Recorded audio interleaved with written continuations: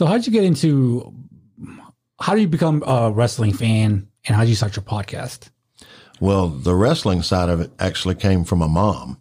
My mom was a very, very big wrestling fan. My mother was deaf and read lips. She didn't do sign language. So the wrestling part of it, because they enunciate their words so much, she could pick up on the words, even back in the black and white TV days.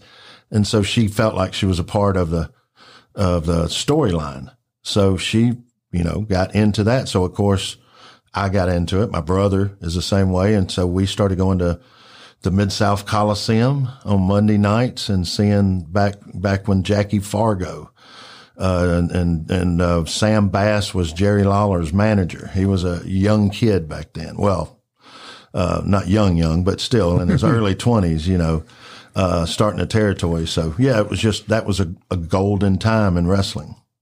So how'd you get hooked up with the podcast?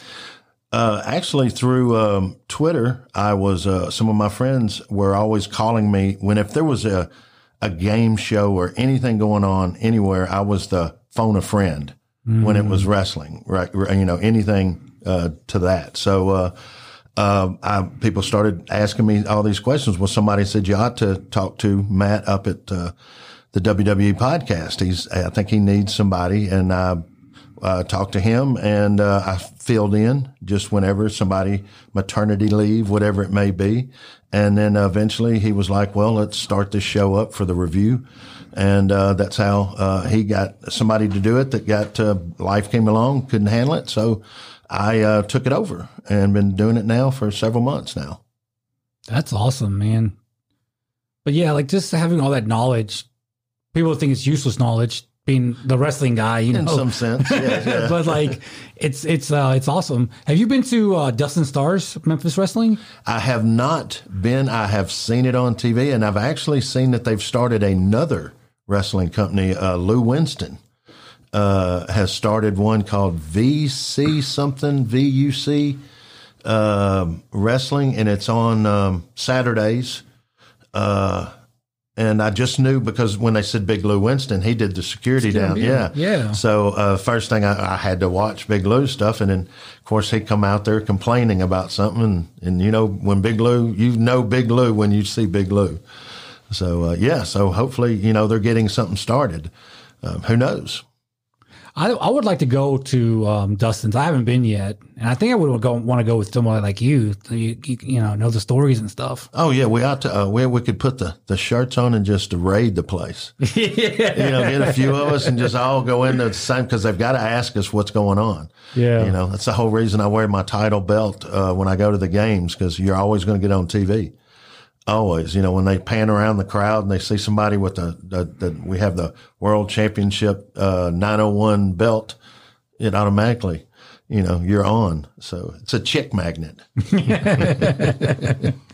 So what do you think about the state of Tiger football right now? Well, I think everybody sure is pounding on it while it's down. That's for sure. I mean, it looks like they're going to have to keep Ryan around for another year. They're saying it's financially, and that's a terrible thing to let out there. It's not good for morale. We've already lost a couple of recruits that had signed. The number one guy from his class is now looking around. It's I don't want to say it's in a sad state, but it's in a state of limbo.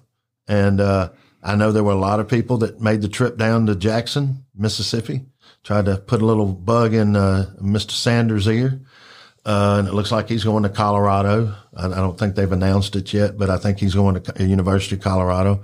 That sure would have been a nice fit, Deion and Penny. Man, that would have been fucking awesome. You're talking about a dream team to bring students in and revenue and every network's, money. Yeah. Money. It'd be money all day long for the University of Memphis. You got two amazing guys in there when they were Deion's prime, but like they're both when they were prime, and they're still kicking ass right now. I think it would have been awesome, man, if Deion was coming here. That would have been great. But I mean, look, I don't want to mess up anything. I mean, Penny we trust. Penny we trust. Yeah, he's doing a great job. We smoked Ole Miss yesterday. I watched that game. Oh, it was great. And then everybody contributed, and our best player didn't have his best game. They were so keyed on Davis, they left Lomax open, and Lomax burned him. Yeah. Burned him. He's a senior, right? Yeah. Well, fifth year senior. Yeah, we've got everybody on our team. Everybody's on our team. The trainers are seniors. Everybody. DeAndre's the oldest guy in basketball. I mean, in between games, he has to use a cane. So it's, but look, Father Time, it'll eventually catch up with you, but it ain't got Mr. Williams yet. Mr. Williams is still balling and had a great game. So, man, in Penny we trust. How long do you think Memphis Tiger basketball has until we are in that national championship talk? You tell you what, we will know how close we are this year. The barometer is set in our league with Houston. Houston's number one in the nation. And we beat them twice last year. Now they retooled and reloaded, and Penny did the same thing. Penny said, "Screw the one and dones." I mean, not per se, but, he pretty much said, I want fifth-year seniors.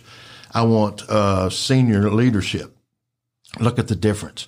Last year when we got a lead on somebody, we didn't have that put the foot on the throat, get them out of there.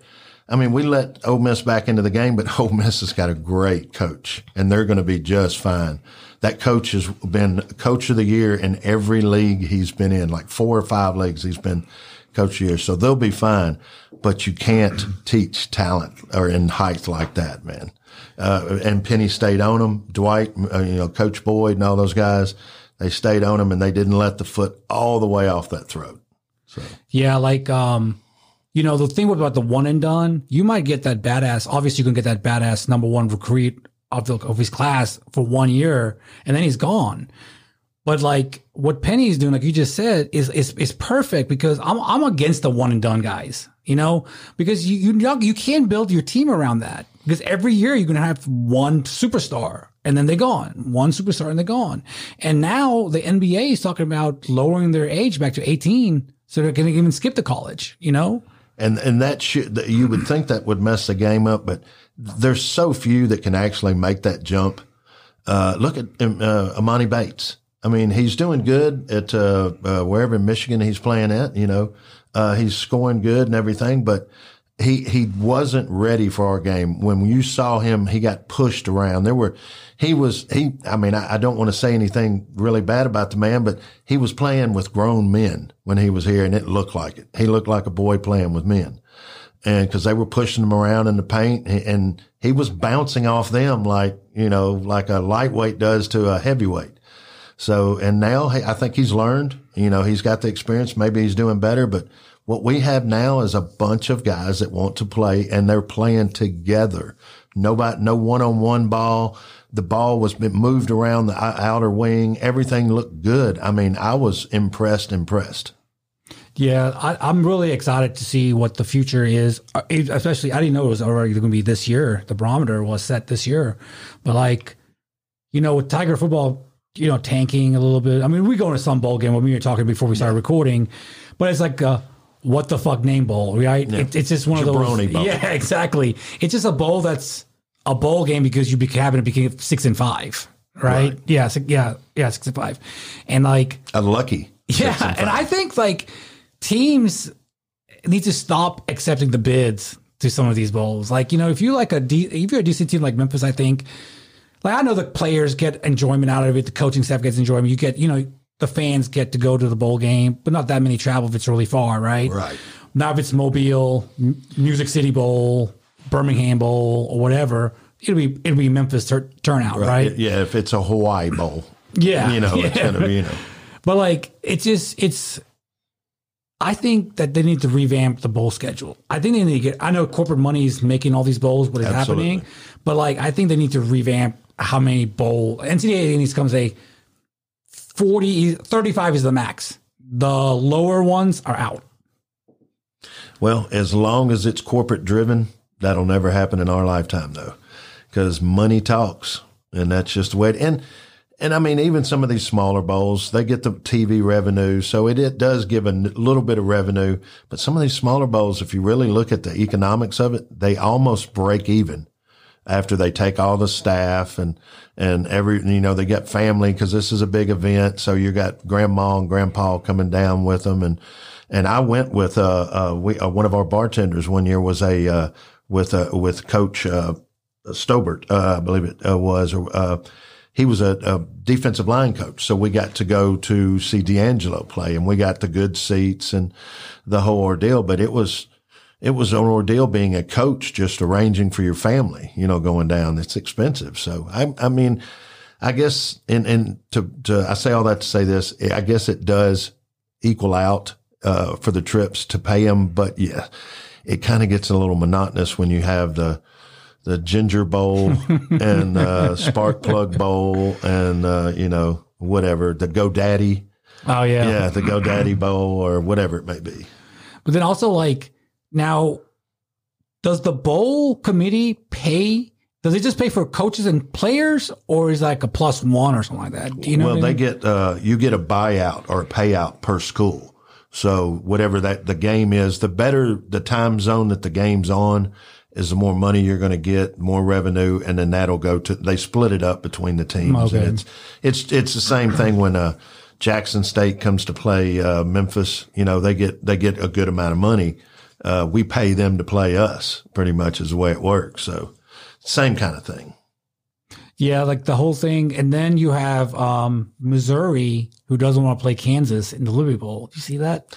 I read about it this morning. Yeah, I haven't gotten into detail about that, but yeah. And you know what? The Missouri, that crowd they were expecting a lot more this year, and they were really disappointed. And I think right now it's kind of little sour grapes, but that's an SEC school, so we shouldn't say anything about the SEC schools. How do you think Memphis would fare in the SEC? In basketball, good. Yeah, exactly. I see my friends will make posts. Oh man, we should go to the SEC. I'm sitting there thinking, the SEC has 7 teams in the top 25. What are you guys talking about? I mean, a bad team played in the championship. LSU should not have been in that. But yeah, and they got smoked. Yeah, and they got smoked. But I will say this: if you were put in that league, then you would have the time to build your recruiting, and they've got they actually got the facilities to be that kind of a league. But but you could do that. You could do that because you could build it up. It's like anything else. If you've got a restaurant, you start off small and you get bigger and bigger as you go along. It would be the same thing. You could do that in recruiting, but you're going against Ole Miss, Mississippi State, and Tennessee and Arkansas. Just in this region. Yeah. Oh, the SEC will never look, because it would kill Ole Miss, actually. Because we could become, personally, I think we could become bigger than Ole Miss in football and basketball. So that would, take away from one of their original members. So nope, that'll never happen. Yeah, it's just too much, man. I think that we just need to stay where we are in the mid-level, and build from there. I think what we need to do is what Bobby Bowden did with Florida State in the 80s. He went to go play all the big schools for the money to build facilities and to build player morale and get better players. And he built that into a dynasty. That was actually that was an independent. We used to play them back in the day because that was a regular game. Memphis did against Florida State back then, but they were independents like Notre Dame. Yeah. But eventually they of course went into their league, and Notre Dame's the last one. It's Notre Dame. So they can do that. Do you think Notre Dame will ever come off independent? I don't think they ever need to with the network deals. And why they'd have to settle down. Literally, why take the beautiful girl right in front of you when you can have the librarian? I'm just nothing wrong with librarians. Yeah, they have NBC money. I was listening to my buddy say this at that's why I asked you at Sidecar a couple of weeks ago. And I'm like, they're never going to leave. They got the money from NBC every fucking year. Why would you leave? That's real big money. They just literally, they just literally got their playback cameras or the TV facilities in their stadium. A buddy of mine went to a game. It was on his bucket list to go to a game at South Bend. And he said the benches were like from the 30s. They were uncomfortable. They couldn't do a lot of the tailgating stuff. They had all kinds of rules and everything out there. And then he goes, there is now, but the year he went, there was no playback screen. So if you missed a play, you couldn't look up and see what everybody was hollering about. Oh, there was no Jumbotron? Yeah, there was no Jumbotron Holy up shit. until like a year or two ago. They didn't it was Notre Dame. It didn't need, it was tradition. It was, and I'm a traditional guy, but no. I don't go camping in tents anymore. I want a cabin. Exactly. If I go to a game, I want to know I want a seat near the bathroom and the beer. Yeah. Cause they coincide. They go together. So that's just me as getting older. But as a young man, I guess I'd have done anything to jump up there. But yeah, he was sadly disappointed in the whole game. And yeah, they actually took charcoal and we're going to cook some stuff in the parking lot. And they came around and went, nope, only gas. And so they put their stuff in the back of their truck. And then he said, literally, they saw people walking around. And sure enough, everything in the back of their truck was stolen. They had all this meat, not all this stuff. Because there were a bunch of restaurant bartenders and guys. They went up there. They had all these fillets from Folks Folly and all that. And he was like, I know somebody ate good that night, But, man, that sucks. Especially if that'd be on your bucket list and the stadium just be a shit. Yeah, and it just, he said the whole experience, other than the people, he said he met some really nice people there. And before the game, it was really cool, the whole experience and that. But yeah, I don't want to sit on a bench from the 30s that, was made for guys that were 120 pounds. With my 270 pound ass, yeah, it doesn't fit. What about the Liberty Bowl? Do you think they need to dump the $250 million into it, or do you think they need to maybe get another $500 million from the state and build a new stadium? Well, we're in the armpit of the state. They put us in the corner. They're not going to give us Nashville money. Yeah, but that's just the way it is. But hey, the showboats, if they could come in there and just draw a little bit and keep it on TV for a couple of years and give it a chance to take off, they could pay for some stuff, but of course they got to make some money first. Yeah. Like the Memphis Express thing, I forget the league name of that. That didn't work. They didn't give you a chance to work. I think it was one season, right? Mm-hmm. And then they ran out of money or something. Yeah, they had technical issues. When you forget to put gas in a generator and it causes you to go off air, like back in the days with the USFL, when you do stupid things like that, your league's not going to go. But these guys seem to have everything together. It looks like they kicked Vince out, and now they, once they got him gone, they seem to have taken. But I believe the league owns all of the teams. And so there's not that kind of if I've read this right, there's like a group of owners. It's not like individual owners. Oh, okay. I may be wrong on that, but I believe that was because they had an interesting financial plan. I did read that. I can't remember what it was exactly, but it was very interesting. So they have a chance. Yeah, because if all the owners that have all the money are putting it towards one product, then instead of just their stadium or their game or their team, yeah, that makes a lot of sense, man. When's the Rock's thing kick off? Which one?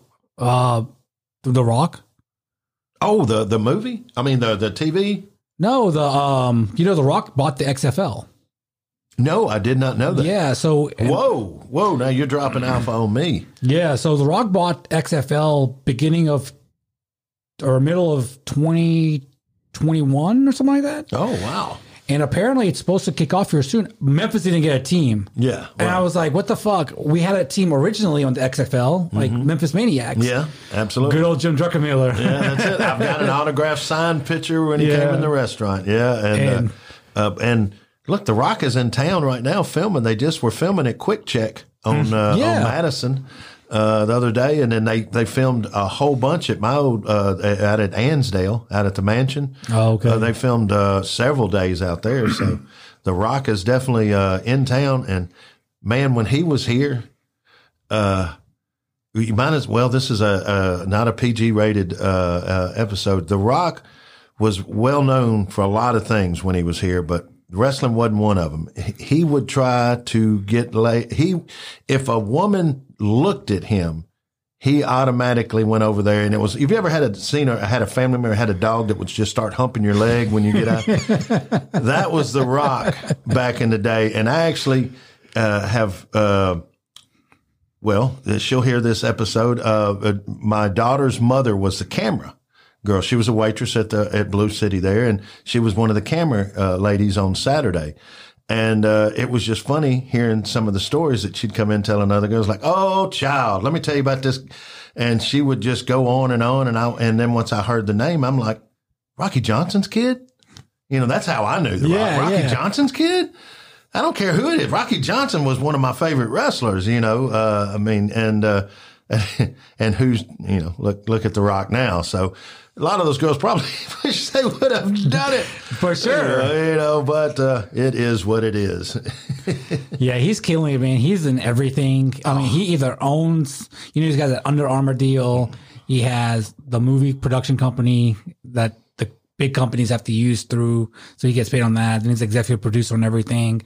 Like, the money is insane that he's making a year now, man. And I sure hate that his father didn't get a chance to spend more of it, because, you know, he spent I bought a car stereo from Rocky Johnson. He was selling car stereos out of a van, some days in between wrestling in the territory, right on Summer, down from the Summer Twin Drive-In, where the Summer goes out a little wider. He would pull over on the side, and he'd have a van and have the equalizers and the boosters and the receivers and everything.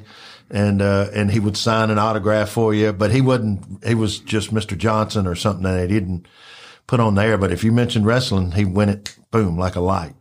And he'd say, "Oh, I got shirts. And he would, I think it was $3 for a signed picture. And I think, if I remember, $10 for a t-shirt. Wow. And cheap t-shirt.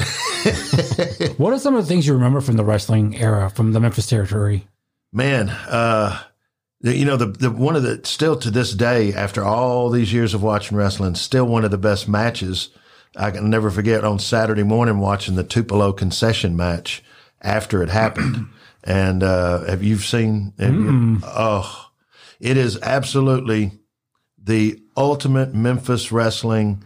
If they were to put it in a time capsule and wanted to tell people 100 years ago what was Memphis wrestling, it was it. It was Larry Latham. It was their version of the Moondogs kind of back then against Lawler and Dundee. And now, all these years later, I was told by Mr. Dundee, who has an adult entertainment place on the way to Pickwick, which is a great story. I'll tell you here in a little bit, but it was hilarious to come into okay.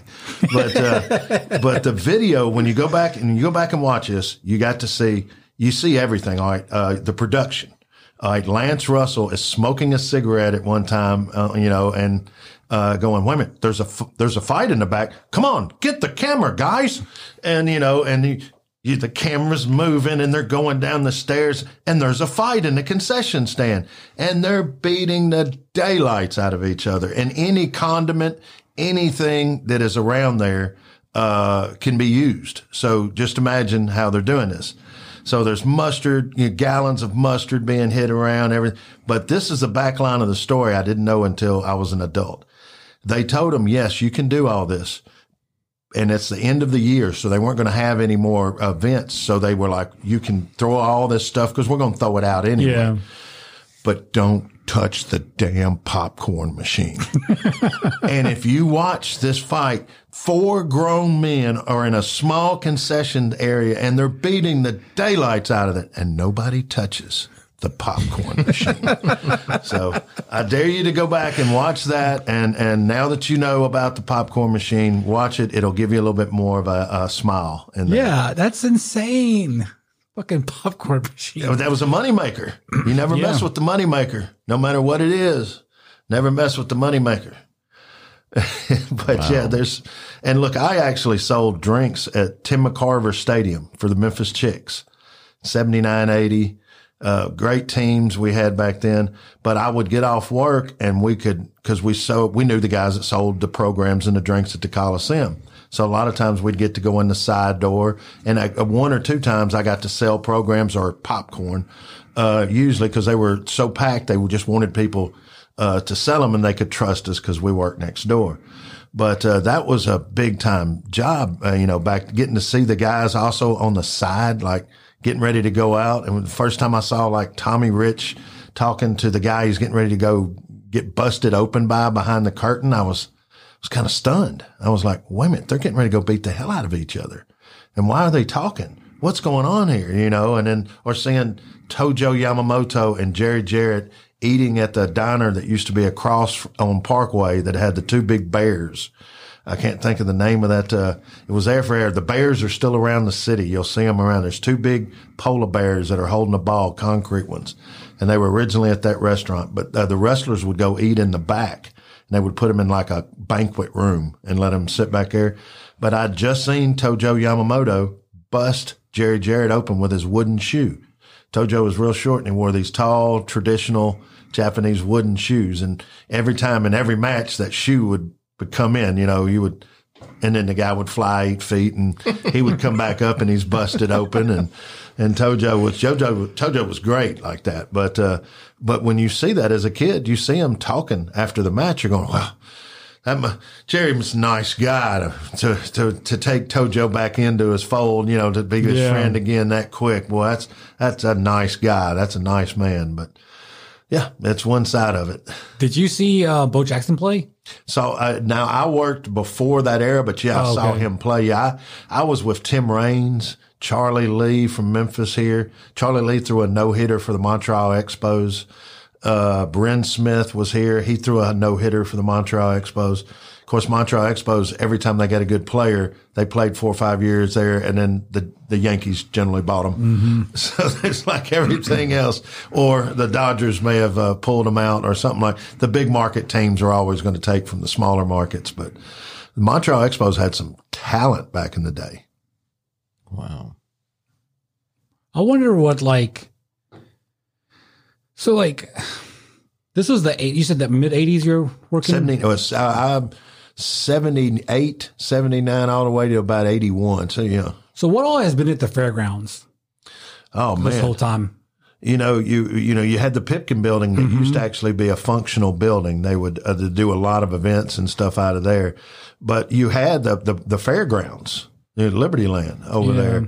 And, Wilbur's brother, actually, Kelly just put a picture of the Zippin' Pippin. He just drove by that they took board by board down and is up in Wisconsin somewhere. And it's back up. It's in full operation. But he just took a picture and posted it on Facebook the other day. Man, I really wish Dad would have kept that year because it was Elvis's favorite ride, know? Well, look at what they're trying to sneak in on the end of Mud Island or on the end of, Mud Island down there. They're trying to sneak a Ferris wheel in. I know guys that live down in those beautiful homes down there and they don't want to look out at a humongous Ferris wheel with a bunch of, kids coming up there at 11 o'clock at night doing donut. Well, now I sound like the old guy that's hollering, get off my lawn. Yeah. But, they didn't tell them. They had a meeting the same way they announced the plans. Like they literally were like, we're going to have a neighborhood meeting. Here's the plans that are already approved. So, and that's not kind of the area of town that you kind of want to go pushing around because everybody down there knows somebody. Yeah. So, that's interesting because I remember them years ago reading about, not that I was alive then, they wanted to come through Memphis, right through the center of Memphis with an interstate and a bunch of old ladies that played tea and rummy, right there in the park said, no, you're not bringing I-40 straight through Memphis. You're going to make the loop around it. And Boss Crump got that all done. And Memphis is the only place that I-40 stops. And it was because of, the zoo, that area, a bunch of rich people that said, nope, you're not bringing the interstate right through here. And it stopped. So. Holy shit. The rich people at the zoo are also the Greensward people, right? Well, but back then, Boss Crump ran the lobes that have all of the the property down, in Midtown and everything, the Overton Square. That is, Mr. Loeb was the mayor right after Boss Crump. Boss Crump said, "Hey, Mr. Loeb needs to be mayor now that I can't legally be mayor anymore." And he was. Landslide victory. So until the good old boys. Yeah, that was the way it was done back in the day, because Mr. Loeb didn't make all that money off because he had laundry mats all over town. And that's what he was known for. You don't buy every piece of property on Overton Square off quarters from a laundromat. You do not do that. So there was some good old boys back in the day, and I'm sure there still are some ways to this day. This is the South. So what all bars and restaurants did you work for with Bud and Wilbur? Well, let me see. I started off with High Roller 2 with Wilbur, and then worked a little bit because I was still working some regular jobs with Night Moves, and same with 616. And then the first full time that I went was at Shooters, Tennessee's only 5-star honky tonk, and it's at the top of the hill in Rock and Raleigh. Yeah. But yeah, that was, we got that going. We did a TV show out of there with Memphis Mark Billingsley, back in the day, and actually was, kicked off the air by the FCC for saying something now a 12-year-old could say on TV. But we had a promotion. They didn't have ladies' nights back in the day. So we had started a ladies' night on Thursday nights, one of the first places in town. And we had, pre-mixed shooters that we would make. And, we would put, a good looking guy, cause we had male dancers one night a month. And we would put a curtain right up through the middle of the club and have male strippers on one side. And our advertising was, "You making fun of that, huh?" Well, when we pull that curtain down at 10 o'clock, I got 300 horny women behind this curtain. What do you got? So, yeah, true. But yeah, we would put a male guy in. We had a little foyer, and then it went into the ladies' room, but we put a little guy in there with the pre-made shooters, and we did a little promotion called Wine Me, Dine Me. And this is the exact way I said it to get kicked off there. Our Thursday special was Wine Me, Dine Me. 69 cent drink specials all night at Thursday night at Shooters. That got me. It was on a Sunday night on UPN. There were only 5 stations in town, and 30 and 24 were the new Youngblood stations, So yes. And Mark Billingsley was the regular DJ on Kicks 106 at the time.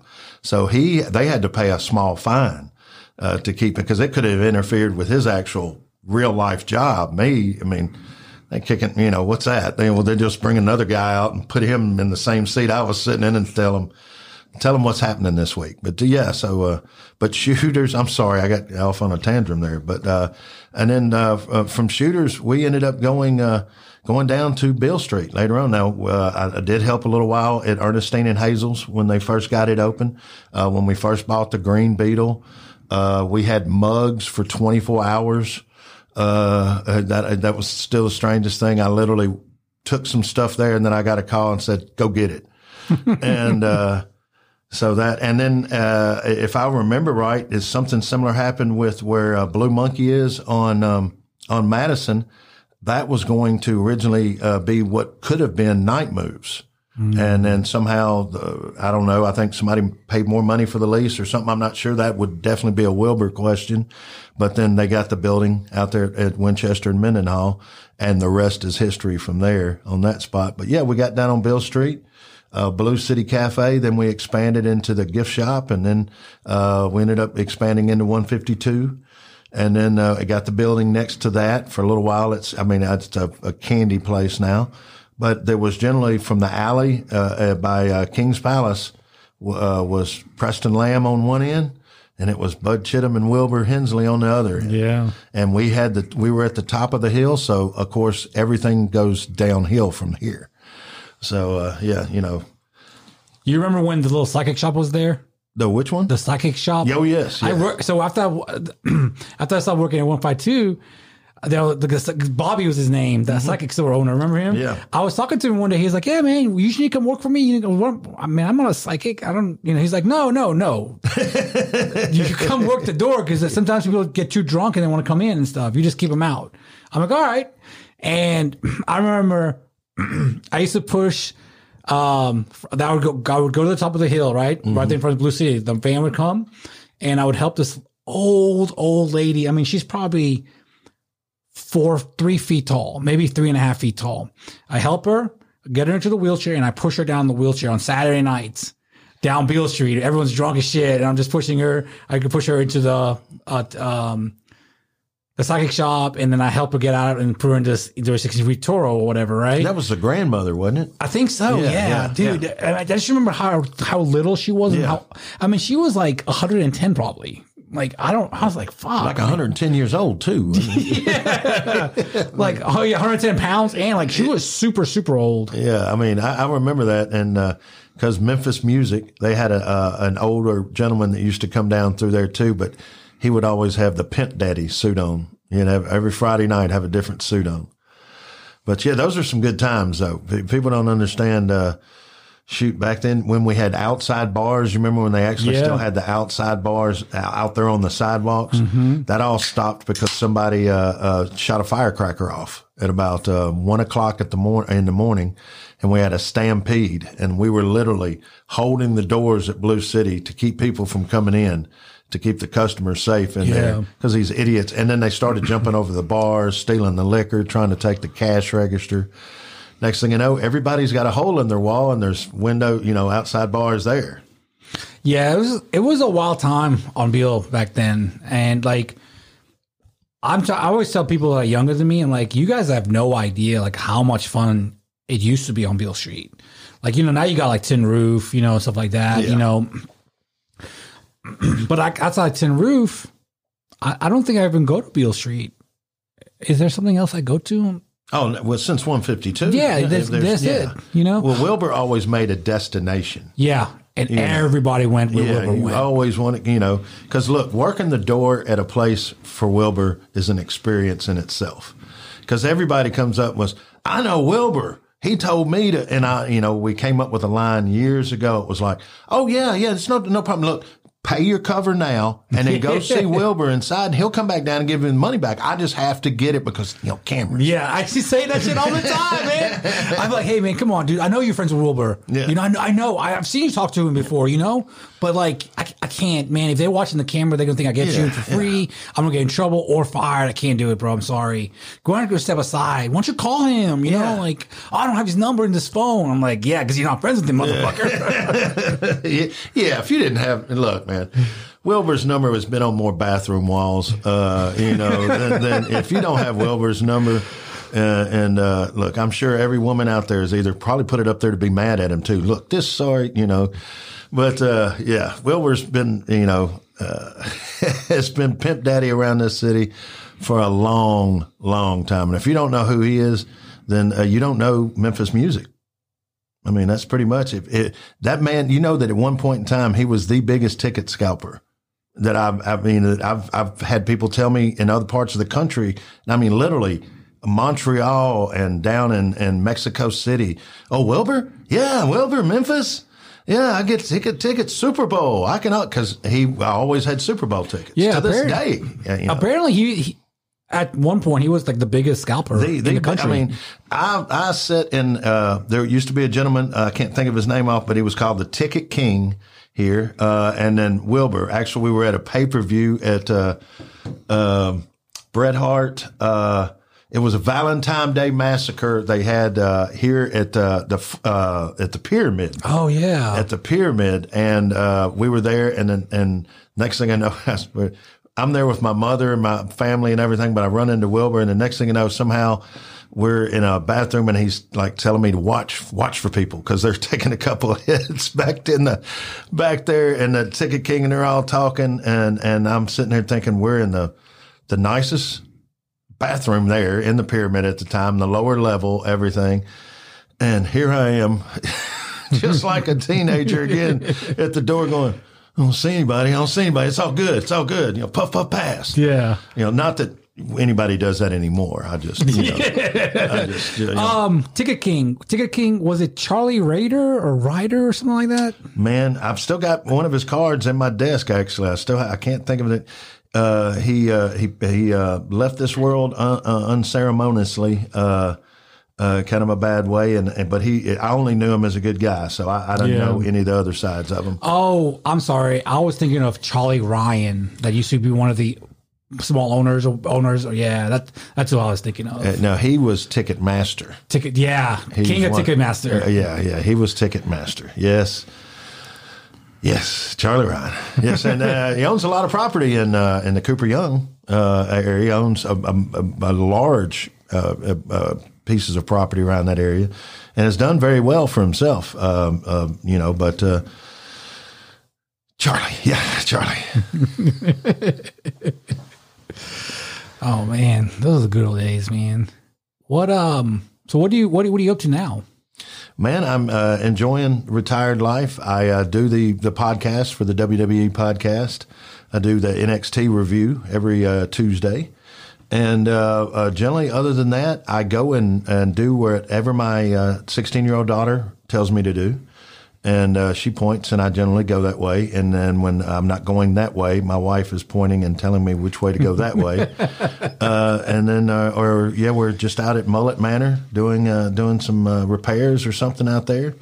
We're adopting animals all the time, taking them in.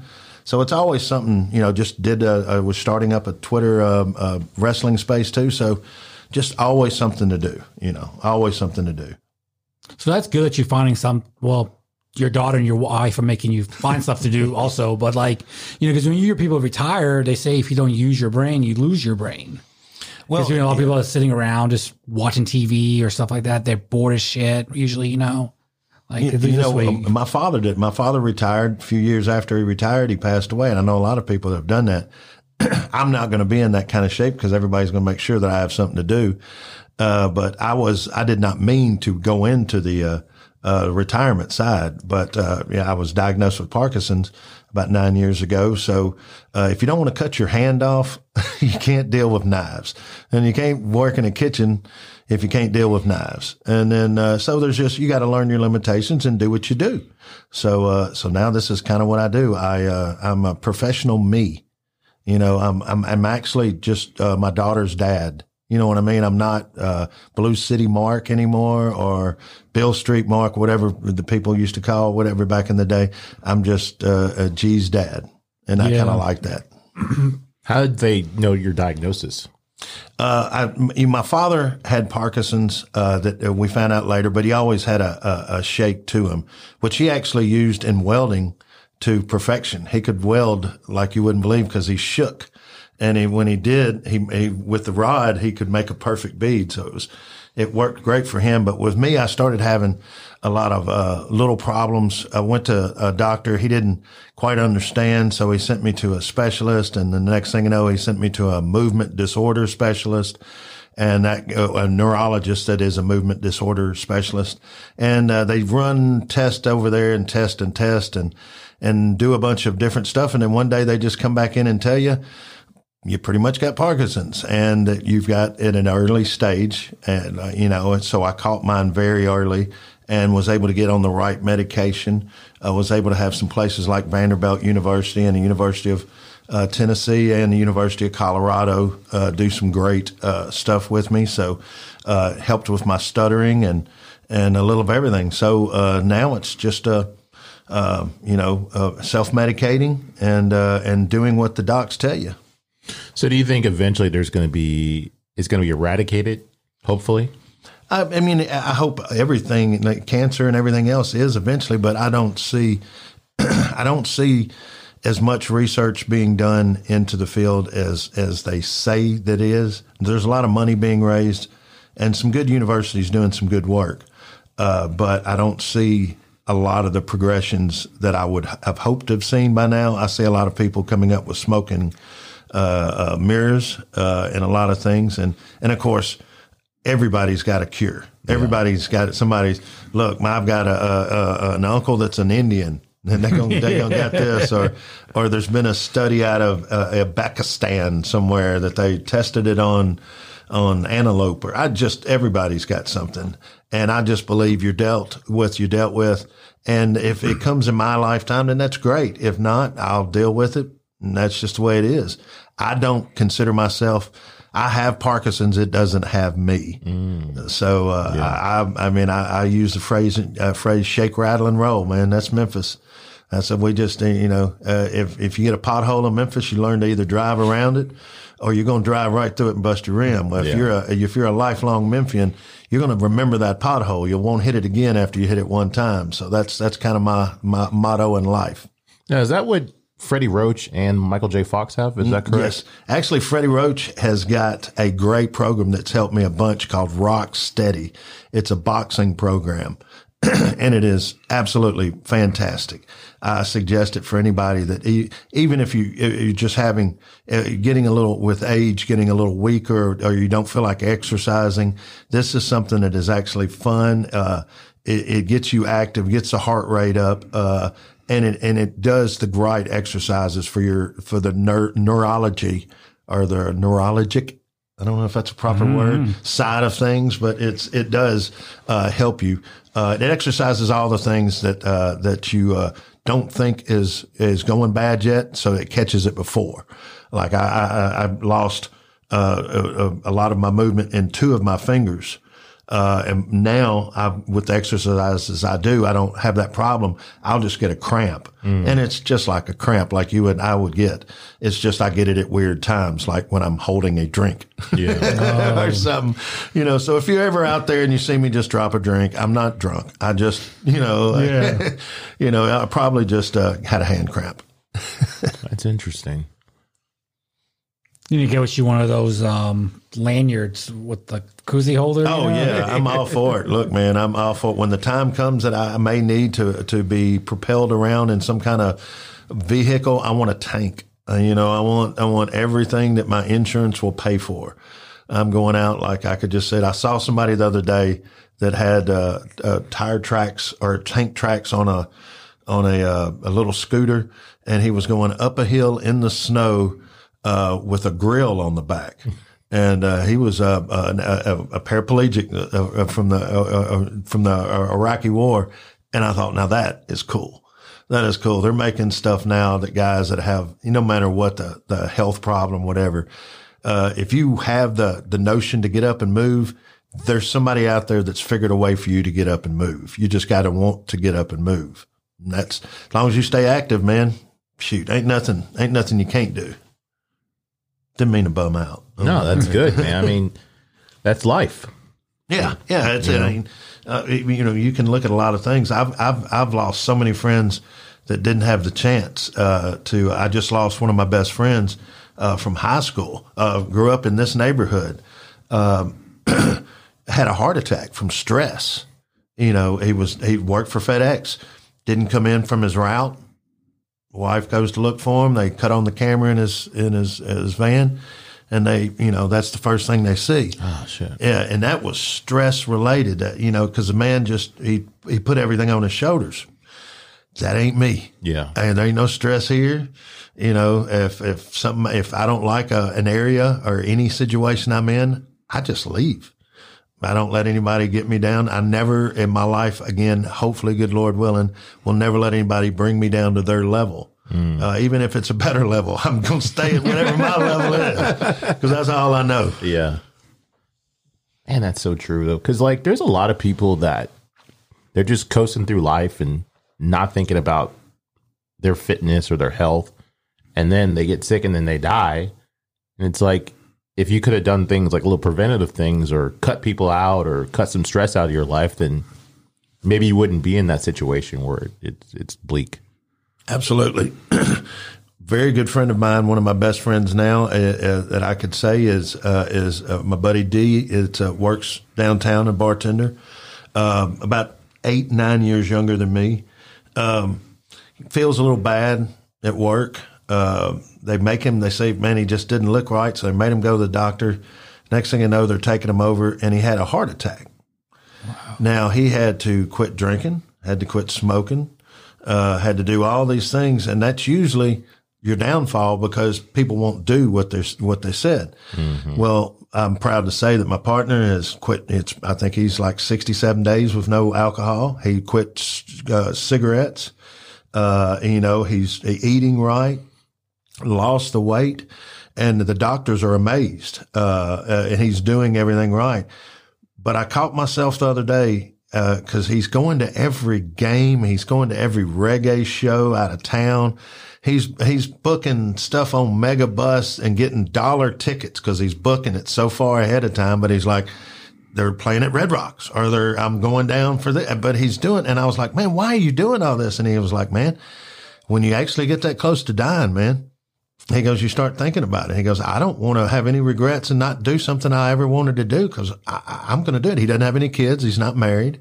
So he's freaking enjoying himself. And, you know, I felt like an idiot for even saying that. I should have known something like that, but you don't think about it. You don't think about it. But hey, he is, man, you know, we're at every game. He will be going to Tampa with us when we go down for the Tiger game. He's my traveling guy. You know, and I would have hated to lose him, you know, but, luckily he's doing what the doctor said and he's living proof that you can have something like that happen. And if you listen to what the professionals say, the reason they have those expensive pieces of paper on the walls, because somebody told them a lot of smart things and, they're a lot smarter than us. And, if you listen to them, then you can get yourself back in order and get things, you know, nobody's ever going to be perfect. We're always going to have a hitch in our giddy up, but we can sure do something about it, you know, put a little oil on it so we don't squeak. Yeah. Yeah, you got to get in front of it. Oh, absolutely. Absolutely. Yeah, the older I get, the more I realize that the health is wealth is true. Because like you said, I always say there's no point in wanting nice stuff or anything like that if your health is not in order. Because if you're not healthy enough to enjoy it, then what's the point of wanting nice stuff? Like we're winning the lottery and dying the next day. Yeah. You know, I mean, yeah. And I've never been a rich man, so I won't know what that's like, but I can sure live like I am. Yeah. You know, and out there, look, my little paradise I have out there in Tipton County, like I said, I can catch a fish, clean it, and have it in grease in 7 minutes. Oh, that's legit right there. So if that ain't heaven, I don't know what is, man. Do you fish every day? Not every day, but every week. Yeah, I'm out there just about every week. I'll lose a bait about once a week. Yeah, I'm very good at. I'm an excellent tree fisherman. It took me a second to realize what you meant. I was like, oh shit, okay, yeah. I can, you know, and I actually, since the water is low this time of the year, and this is only our second year out living on the lake, so when the water goes down, I know now why people spend so much time pruning and doing all that. So, because first of all, you go get all the lures that you lost. So now, you know, like I go out there and I get like 12 lures, but I cut all the limbs off the lower. So you just picture yourself going, no, I'd get it caught on that limb right there. So I'll just go ahead and take that on out. So now this upcoming year, I'll probably only lose half as many lures. What are you fishing for? We have bass, brim, and crappie. Okay. Brim's a little bitty one, right? My brim are about a pound and a half, and my crappie are between 2 and 3 pounds. And that 3 pound crappie will feed you. Feed me, you know, and so you catch a couple of them, you got a meal, you got a good meal, you got, you know, 2 good sized fillets, and that is some of the best eating. That's some of the best eating. Really? And even the bass, man, I think bass out of a lake, I like bass. I know there's a lot of people that don't, and I don't really care. But bass is really good. And I've got a lot of smaller bass in there, so they put up a great fight. So I go out there. Sometimes it looks, I mean, I'm 6'2", 200 something pounds. And I love going out there with like a kid's reel, a little bitty small reel, and just fight it. Cause it's like I'm out in the ocean somewhere on a $1,000 an hour boat. Instead, I'm on an aluminum John boat that's actually sitting on the bank. I just like to sit in the boat while it's on the land, and I fish out of that. And it's a great feeling. You get out there, you forget about things, put a little music on in the background, possibly have a cocktail, you know, and it's a great way to spend an afternoon. Yeah, I love fishing because it's like one of those things you can do with somebody or you can do it by yourself. Absolutely. Well, I found that's the same way with marriage, too. Well, I remember one time I went fishing with him at our buddy Thacker's house, and he's catching like fish like 5 or 6, you know. I'm out there for the same amount of time. I caught nothing. Well, I had some neighbors that asked if they could fish, and I was like, of course, absolutely. And they came down and they had the nicest. They had tackle boxes that looked like $400. they had didn't catch. They caught 2 little small fish. And, I'm learning, this Twitter world. So I've gotten into a couple of these Discord, places, rooms or whatever they call them. I was talking to some guys that were not in Russia, but they were in, Turkey. And they were like, it was cold, everything. And I was like, oh man, I can go out here and catch some fish now. And next thing I know, I'm in video chat and I'm fishing with some guys in Turkey. Here in Tipton County, Tennessee here. And they were amazed. They had never seen a crappie or a brim before. They'd never seen anything like that. Yeah. And I was like, I can go down to the Mississippi River. I can catch you a catfish out there that we can fill up the back of a truck bed. I used to see when I lived down on the bluff, man, I watched them guys come down there with like 4 spark plugs on the end of their line to throw it way out there, and they'd sit there for hours. And you were like, I just can't see, what the deal is. But when they caught one, I've literally seen them have to use a winch to get the catfish in. That's insane. Like how much? I'm sorry. No, on the cobblestones though. Can you imagine? Yeah. I mean, literally just, some old guys out there and you think they ain't got nothing, and they take a box up out of their back of their truck and they've got a winch mounted back there and they just click it on and here comes the catfish that big, and they sell them. They take them straight over and sell them to the fish market down on 3rd Street. Wow. Yeah, and they cut them up. Big ass ones? The big ones, yeah. That and buffalo. Either one of those fish they catch out of the Mississippi, you can take it right over there and sell. Well, you used to could. Now that the health department's listening to this, they might have just cut out for the service. Please don't be mad at me if I did that. Damn. That's crazy, man. Like I just assumed like you took a picture with it and then you put it back in the water. No? No. Oh, okay. First of all, you don't want to try to put that big sucker back in the water once you get him out. But no, they take them that meat. You got to consider on a catfish, you're going to get a fillet generally about like, I'm holding my hand up about 8 to 10 inches. That's a good size fillet. You're talking about a fillet that big. Jesus. You can go down it and tuna steak it and sell them, like $4 a piece, like a loaf of bread. You take it literally and like cut a loaf of bread out of it. $4 a slice. You pay $100 for the fish, make $600 off of it. It's good for everybody. A guy makes $100 for fishing. Another guy makes $600 for not fishing, but selling them. So. Dude, that's impressive right there. That's how it used to be done in the neighborhoods. You used to, everything like that, but, of course, big business and everything else, you lose the mom and pops and you lose all that, nobody would know what it was like to have a tab at I used to have a tab at a grocery store. You paid at the end of the month. Oh, really? Like the old general store? Yeah. Well, no, at a grocery store. We've had them at the local pick pack. We used to have a pick pack here and, Cecil's. I remember Cecil's. If you don't, there's some of those, you could get a tab and you would just go up with you would get your receipt and take it up to the cashier desk and they would staple it to your card. And then, you'd pay at the end of the month.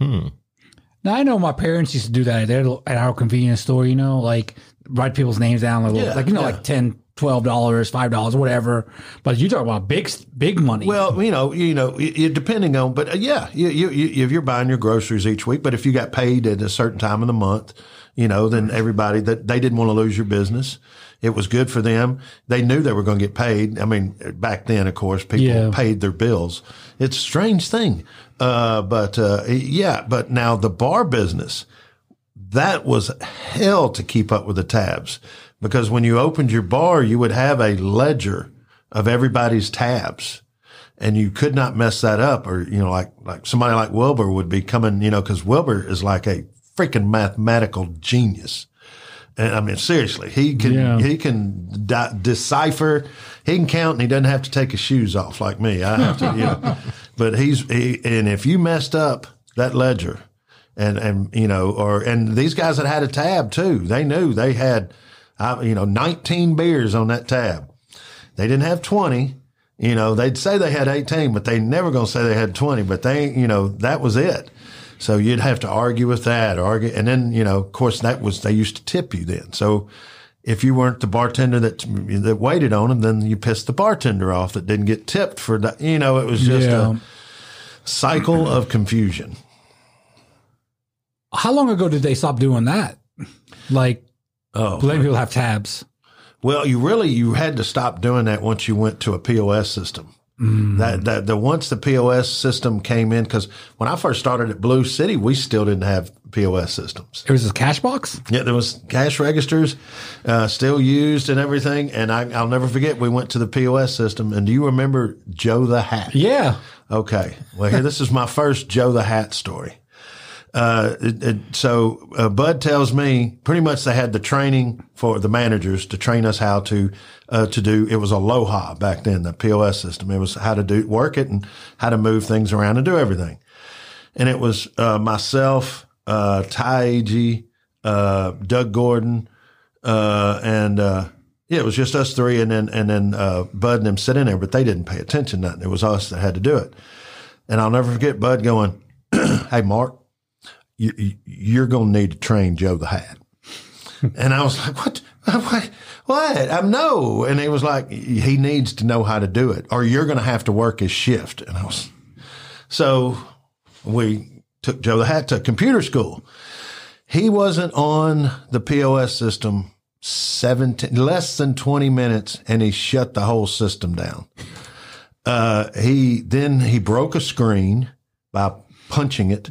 Yeah. And he was like, I just used my damn finger, that's all, and you'd have to know Joe to understand that completely.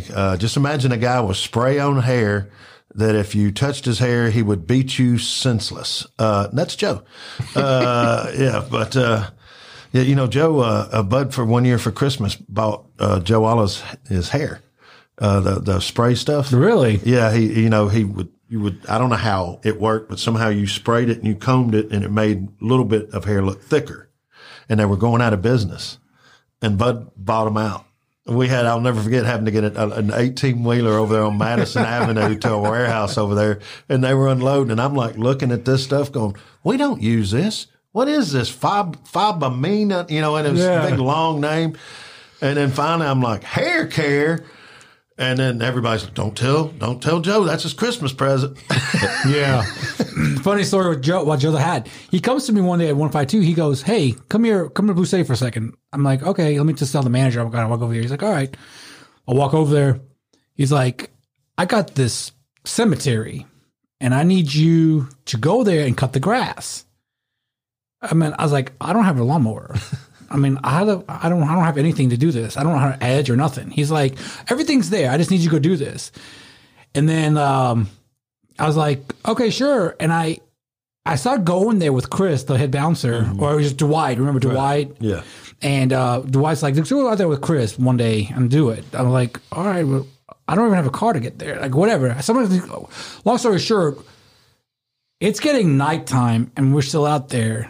And I just hear this fucking sound. I'm gone. I was like, this is a fucking cemetery. The oldest Jewish cemetery in Memphis. Yeah. Some of the originals are buried out there.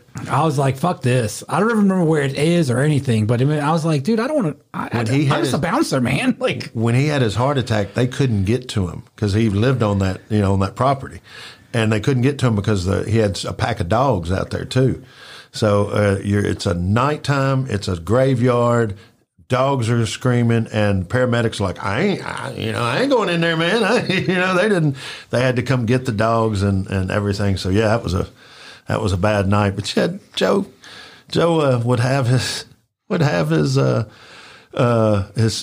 funeral out there, and I would always go, "Joe, you don't wear that German flag to the funeral place there, do you?" And he's like, "Oh, they're all gone. They don't know where, they know they're dead out there. They don't give a shit." I'm like, "Joe, you can't wear that." Cause he had remember the tattoo parlor at the end of, at 4th and Beale we had for a while, upstairs that Joe opened, he was going to have his own bar for a little while. Then it was going to be the clubhouse for the family, his motorcycle gang. And he invited a bunch of these lawyers that used to come in to Blue City. He was like, "We're going to open up after Blue City, so, y'all come on down." Well, Joe didn't. How can I put this in a nice way? I'll just have to say, Joe invited a bunch of nice Jewish lawyers up to a place that had a big swastika behind the bar. Wow. And rebel flags all over the place. And of course they were polite. They came up and they sat there for a few minutes, and you could see assholes were tight because they didn't want, they were just couldn't believe they were in this place. And then once I got up there and we kind of explained, Joe, you gotta take that down, man. You can't do that. And he's like, "What? That's just something I had around the house. I was just covering a hole, actually." That's exactly what he sounded like too. I remember that because conversation with that guy was, I'm like, "What did he say?" And then he's like, "Oh, okay." And then he'll come back later. Why should you do what I told you to do? I'm like, I didn't know what the fuck he said. That's why I had no idea. Joe going out to tell all the crackheads to get off the corner. I done told you, get your ass off this damn corner. Well, he ain't going nowhere, Joe. Fuck you, Joe. Fuck you. And, oh, really? And pull that pistol out. Boom. Shoot into the sidewalk. What? Crackheads run everywhere. Everywhere. And that man crazy up there. God damn right I am, and he'd just walk on back in the club. Fuck. Crackheads would go get the law, come back down, and right when they get to Blue City, they go, "Oh, hell, you described Joe the Hat. Never mind." And they just turn and walk away, How do you get the name the Hat? Because he was going bald. He would always have a hat on. Oh, okay. Like a top hat, wasn't it? Well, he wore every type of hat, but down at the underground, there used to be a place, a big biker bar at the underground at Winchester Lamar. Mm-hmm. And it was down in the basement down there. And him and Skinny, which was Steve Cooper's right-hand man, they were the big bikers. They had the kind of bikes that were in Easy Rider magazine, and that Skinny had been in there. I think Skinny had been in there 2 or 3 times.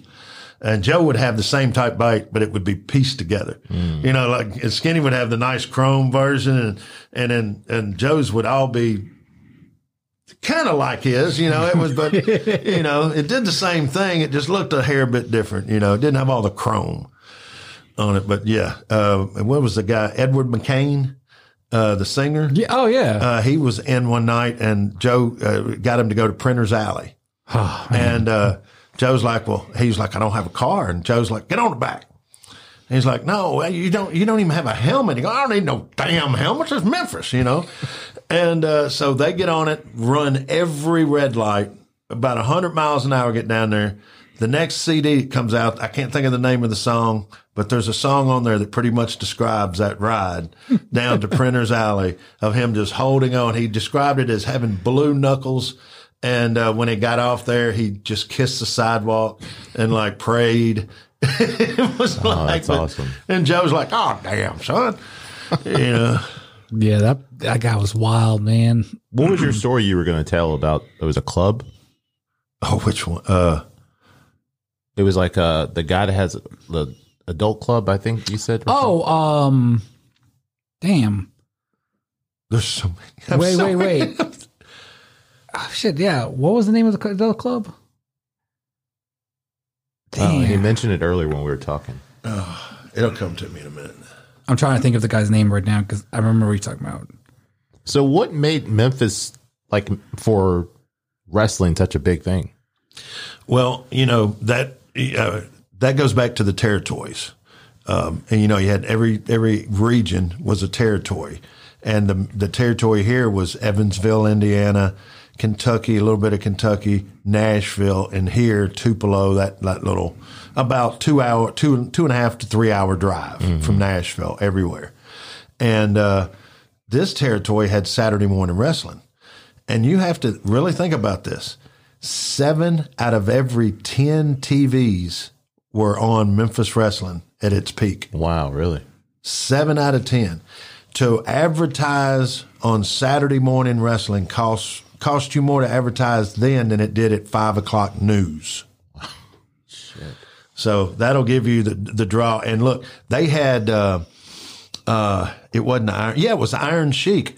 They brought him in, and they had just had, there was something going on overseas. That may have been the Tehran thing or whatever. I can't remember, whatever, but, he got on there and did, America this and all this stuff.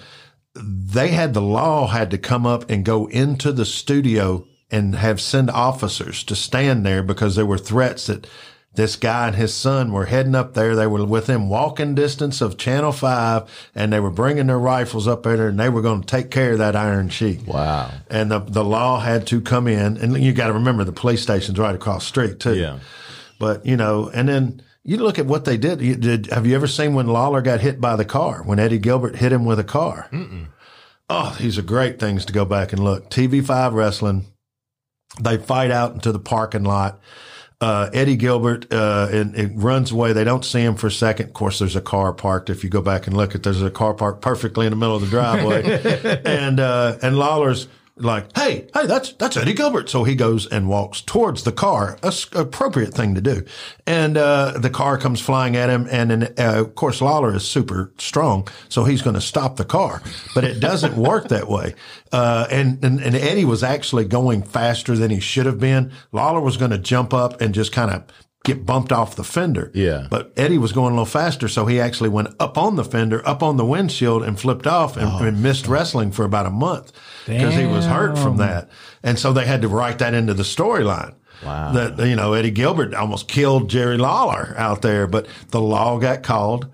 There were police reports filed that they saw that on TV, that there was an assault, and they had to go down there because back in the day, there was a point in time that I had over, and I'm going to throw this number out here, and I know it's extremely low, 300 assaults on my record.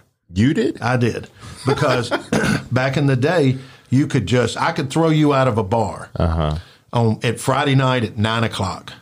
If you got there before the desk manager at 2:01 got off, you could go down and file an assault report against me. Mm-hmm. No witnesses, just your word. Wow. They would come pick me up, put me in jail for the night. I would get bonded out for free, and then we would go to court and would get thrown out of court every time. Every time. But it used to be that easy to do it. And about some stupid number, 200-300, one of the judges noticed that and was like, this is ridiculous. Mm-hmm.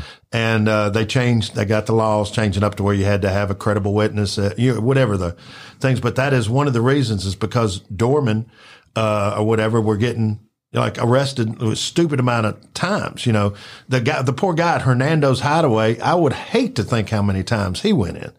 Because they were throwing 12, 15 people a day out of there on a good night. If Jerry Lee Lewis played there, they'd throw 40 people out of that place. Those are some busy. Those guys made their money back in the day. Yeah. Nothing like now. At least with the New Year's or with age, most people have gotten a little smarter. But man, I've worked places that had chicken wire literally in front of the bar. You didn't say nothing to a guy for throwing his beer bottle at the bar. Literally, yeah. I mean, literally. You talking about like in Roadhouse? There was chicken wire, yeah. And if you go back to Roadhouse, my first wife was a manager for Wilbur, a little older than me, but her oldest son is somehow, the story comes back to that Patrick Swayze played, would have been her baby's daddy. That was the movie was written about. He was Russell, I believe was his name, and he worked at Yosemite Sam's. And some of the loosely, some of that was written off some of the legend of that, from what I heard in the day. But it was a lot of coincidences. But yeah, but way before Roadhouse, I'm talking about like Mickey Gilley, Urban Cowboy type days in the 70s. Yeah, they would at the VFWs and stuff like that. You worked those places. You worked sound. You would have a cage around you sometimes because people would just, if the microphone would squeak or something, some drunk would throw a beer bottle. What the fuck? Yeah, and you couldn't do anything about it. That was just, and it would splash on you and everything. Yeah. So yeah, that was even prior. That's going way, way back. But yeah, those were for real back in the day. Jesus. Man, I'm sitting here trying to think of the strip club guy now. Oh, Dundee, Crocodile Dundee. Oh, yeah. Okay. Here we go. So we're going to Pickwick, and we're driving along, and we see girls. Well, of course, 4 or 5 single guys in a car going to Pickwick and you see a sign like that, you got to stop and see if they have any nice treats or anything like that, a little trinket you might want to take along with you. So we stop in there, and it's a barn, a big open barn with a bar on one side, tables and chairs, and a stage in the middle. And there's an extremely large lady on the stage. And when I say large, I'm saying if she had a tattoo of Texas on it, it would have every map of all the highways and byways. And when she backed up, it literally went beep. But she was working, and then there was another rather large lady that was a waitress that came over and, of course, gives you that smile. What can I get y'all? And, of course, we're looking around going, hell, we got to at least have one beer in here just to, and this is pre-phone cameras on phones. Mm-hmm. You had cell phones, just didn't have cameras on them yet. So I look over at the bartender, though, and he's putting a trash bag in a trash, and I was like, man, that dude with the mullet there, that looks like Bill Dundee. And we sit down, and one of my friends goes, that's damn it, that's Bill Dundee. And we're like, no. And I go up, and I was like, Mr. Dundee. And he's like, hey, and he starts into his whole little deal, tries to sell me an 8x10 before I walk away, that type deal. And he comes over to the table and he's like, yeah, that's my wife and that's her sister. And, and we have to act, and his sister comes up and she's still totally nude and with a nipple pointed north and south, not east and west, and introduces herself. And we're trying definitely not to look into her eyes because we're afraid that there might be a trance or something, because apparently there have been other people there before us. And I don't know how they chose to go that route, but maybe there was a trance involved. I don't know, but we drank our beer and got the hell out of there. We tipped them. I know we tipped $7 on 3 beers, and you'd have thought we had left $100 bill because they were like, "Whoa!" I could just see them going, "We're going to the Tuttle House," Oh my God! But yeah, as far as I know, that may still be open. I don't know. It was man, I can't remember that little city. It's right off the interstate, And Bill Dundee had his picture on the car. I did notice that he had yeah. He still has that car. I've seen that car on the interstate. That is hilarious. And I'm like, oh, there goes Bill Dundee. How do you know that? It's his fucking car. He's on the car. Wait till he gets out and look at the phone books he's sitting on, Look, I actually saw, remember they used to have the midget wrestling? Yeah. Look, they had a guy that used to wrestle for Mike Glenn. Some down at the New Daisy. And he was a badass. I mean, a true badass. I mean, he that tall, but I'm going to tell you, but he would sit on phone books. And I'll never forget, he caught his girlfriend, a normal sized lady, cheating on him. And he wheeled up. He had an old Monte Carlo, and he wheeled up. And door flies open, and he flops out of that thing, and about 3 phone books fall. And then he waddles over to the dude, and he's kissing on the girl, and the girl sees him, and you can see her eyes get big, but the guy's like on her neck, he's preoccupied. And that little dude walked up and grabbed hold of a hand of manhood on that gentleman. He just reached right, and the guy's got his butt's right in his face.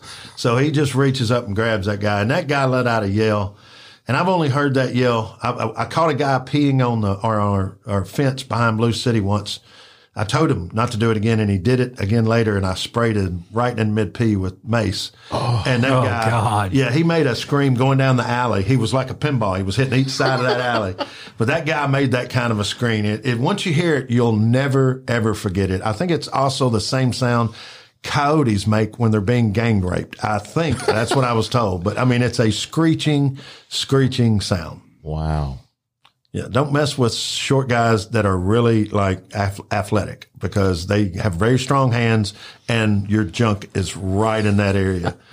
Yeah, they got at Sidecar they do the midget wrestling. Oh, do they? Yeah, they've had it twice. I'll ask Mike next time he has it. We can go up there. Man, it'd be fun, dude. Those were some of the best, man. And I've gotten pushed into one once. They were doing. It wasn't like pudding or something. It wasn't liquid. They had like a inflatable something that they were doing the match on or whatever. But I got pushed into that, And then the next thing I know, I had like guys flying towards me, you know, like in the middle, like a Macho Man with the elbow. And it didn't hurt or nothing, but it's an odd sight seeing a small gentleman fly through the air towards your head. Yeah. It's just, I don't care how many times they tell you it's not going to hurt. You still go, you know, you still flinch. But yeah, not that I'm a proponent of throwing small people through the air. Well, I just want to make sure. That was the thing. I mean, I'm sure it's still a thing because I didn't even know about it until I watched Wolf of Wall Street. And in one of the scenes, they're throwing little people onto like a Velcro board. Yeah, yeah. And like, you know, I'm sure that's still a thing that you. No, we used to put the spray paint lines in the parking lot, and you would see how far you could throw them. And no, I'm serious. That was that thing. We did that. And the other one was we would do a bingo card and put a cow out there inside of an encage. We encage the bingo card and then feed the cow alfalfa. And then you would have guys at happy hour in suits, lawyers, doctors out there hollering at a cow's ass because wherever you shit, that's the number. That's how you win. And so you would have guys at 4:00 in the afternoon out in Raleigh in suits and ties out there hollering at an ass. And I know people going by, there was a little feed store across the road and you'd see those people getting out of there. And I know they're buying feed for a cow, probably going, what in the hell are these city people doing hollering at a cow's ass? You know, but yeah, that was some great stuff back in the day. Midget tossing and we called it bingo bongo. Where the bingo lands is where. Wow, Memphis was a wild place. Sounds like back in the day. You even had the Summer Twin Drive-In. We used to do the shows there. We would take over the whole drive-in and set the bands up. I think we had the Scorpions play there. It was one of the biggest bands we had. But then we had to figure out because everybody with a 4-wheel drive would park behind it. And because they could get back there, because that was a big 4-wheel drive area off of Covington Pike. Yeah, it still is. And they would pull up in their 4-wheel drives, and there'd be 300 people back there on their. So the next year we did it. We literally went and rented like something to go up in front, so we blocked their view. So then there was people trying to catch it on fire. We had to deal with. Yeah, it was rough trying to make money back in the day. You know. Wow. So you think Beale Street Music Fest is going to be popular with the new park the way it's going to be? Man, it's just best way I can describe that is when they closed Night Moves for a while and we opened it up and it was going to be called Denim and Diamonds. Mm-hmm. The original Denim and Diamonds, not the one over in the shopping center. But we had the original Denim and Diamonds. So they closed Night Moves down. They opened that up and it was just too nice. We had shooters. It was really nice, but oh boy, if he wanted to had a chaw of tobacco in his mouth and he spit on the floor, it's not that big of a deal at shooters. Over at this place, nice. They had an etched glass guy come in and do this glass, and they had a booth set up that once an hour the thing would vibrate and it looked like you were in a old type carriage, like you were riding in a carriage and people were running up shooting at you in the glass. It was just nice as could be, but it was just too pretty. It lasted about 6 weeks. They closed it down, and Illusions was born. The techno club, new version of a techno club. So that's how, kind of how that came around. But that's kind of the way the place is just a little too nice, a little too pretty. So the park is going to be too nice? Yeah, I think they put back $300,000 for damages. That's what Mayor Strickland said.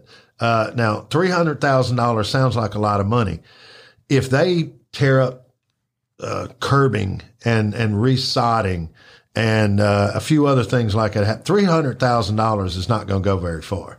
And if you have, in the old days, if you'd have had Limp Bizkit play at the same time 3 6 Mafia was playing, that crowd, well, both of those crowds, you're going to tear some shit up.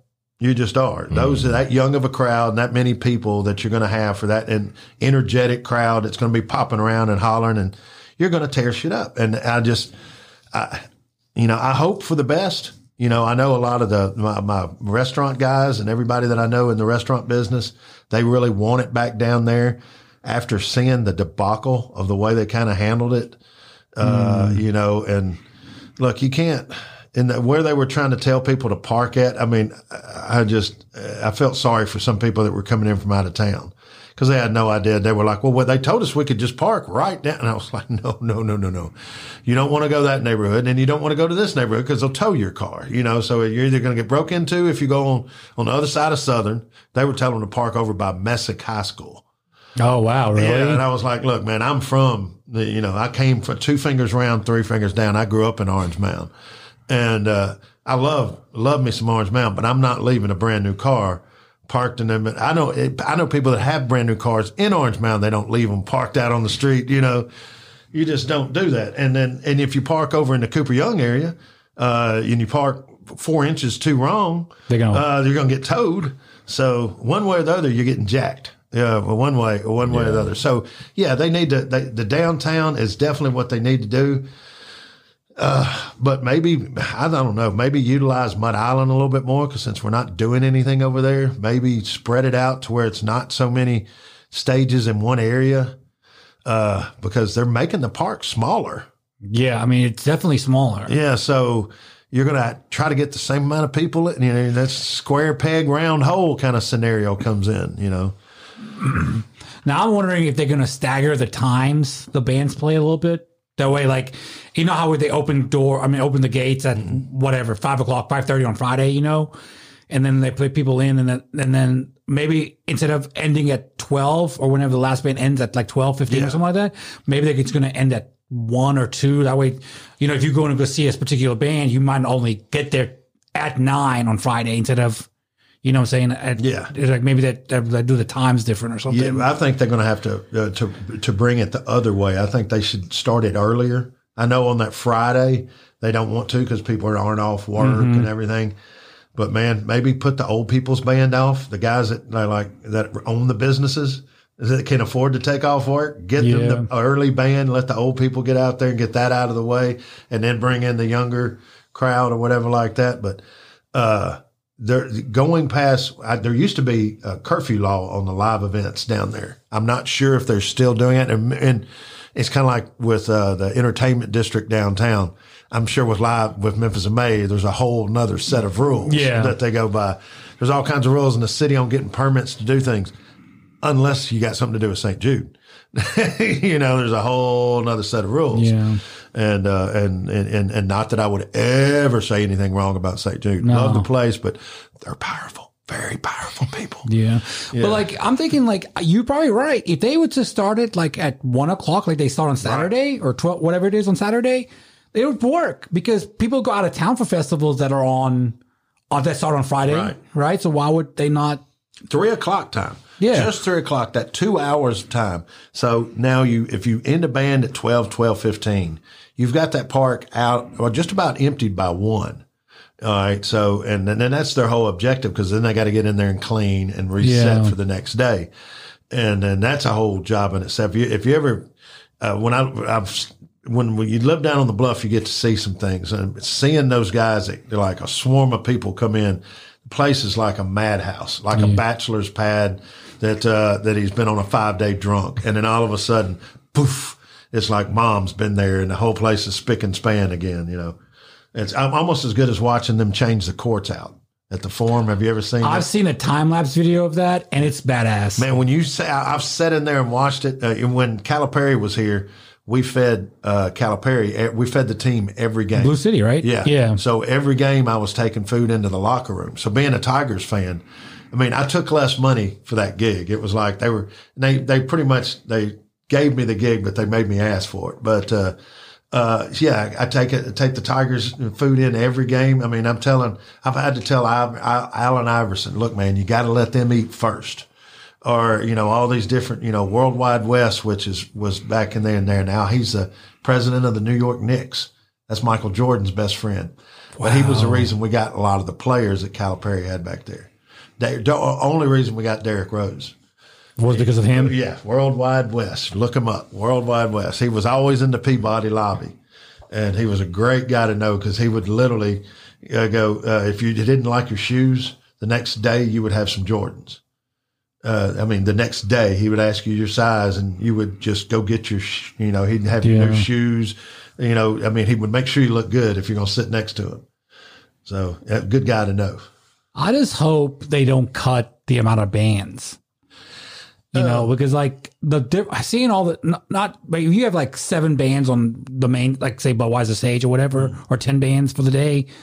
Like I don't want it just to be 5, and then you know, like what I'm saying, I want it to stay the same size of bands. Well, yeah, and I think, and probably because of COVID, they haven't had the selection that they would have wanted because everybody, I'm sure the scheduling and all that's just been. And now that things are kind of back in order, hopefully we can get some really good artists in.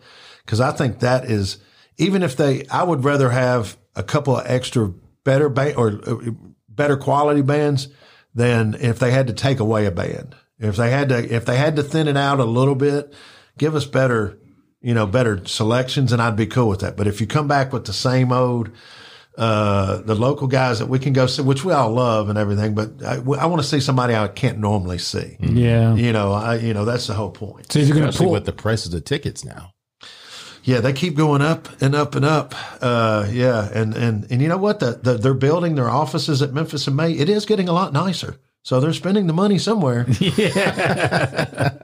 But it's like, like you just said, I would rather have more B bands and then you cut the C and D bands out, right. Because, you're only going to have a few A bands, like right. Whoever's touring. You can only afford, yeah. And with this, and man, it is expensive for those A bands. Oh, I can imagine. I mean, look, I haven't been back down since, what was it? Dave Matthews years ago. That's a long time ago. Yeah. We'd just gotten off work and we walked down there and we'd worked the whole shift, Memphis and May shift. He walked down, and then right when you get up to the crowd, the heat hits you from the crowd, all the people, and we all looked at each other and went, eh. And we had tickets to go. We could have gone right up on the side of the stage, but by that time, after, it's kind of like people want to go down for the barbecue and stuff. It's hard for me to do that anymore. So many years of doing it. Yeah. It's just, and then I saw the barbecue contest go from like a really fun event to now it's corporate.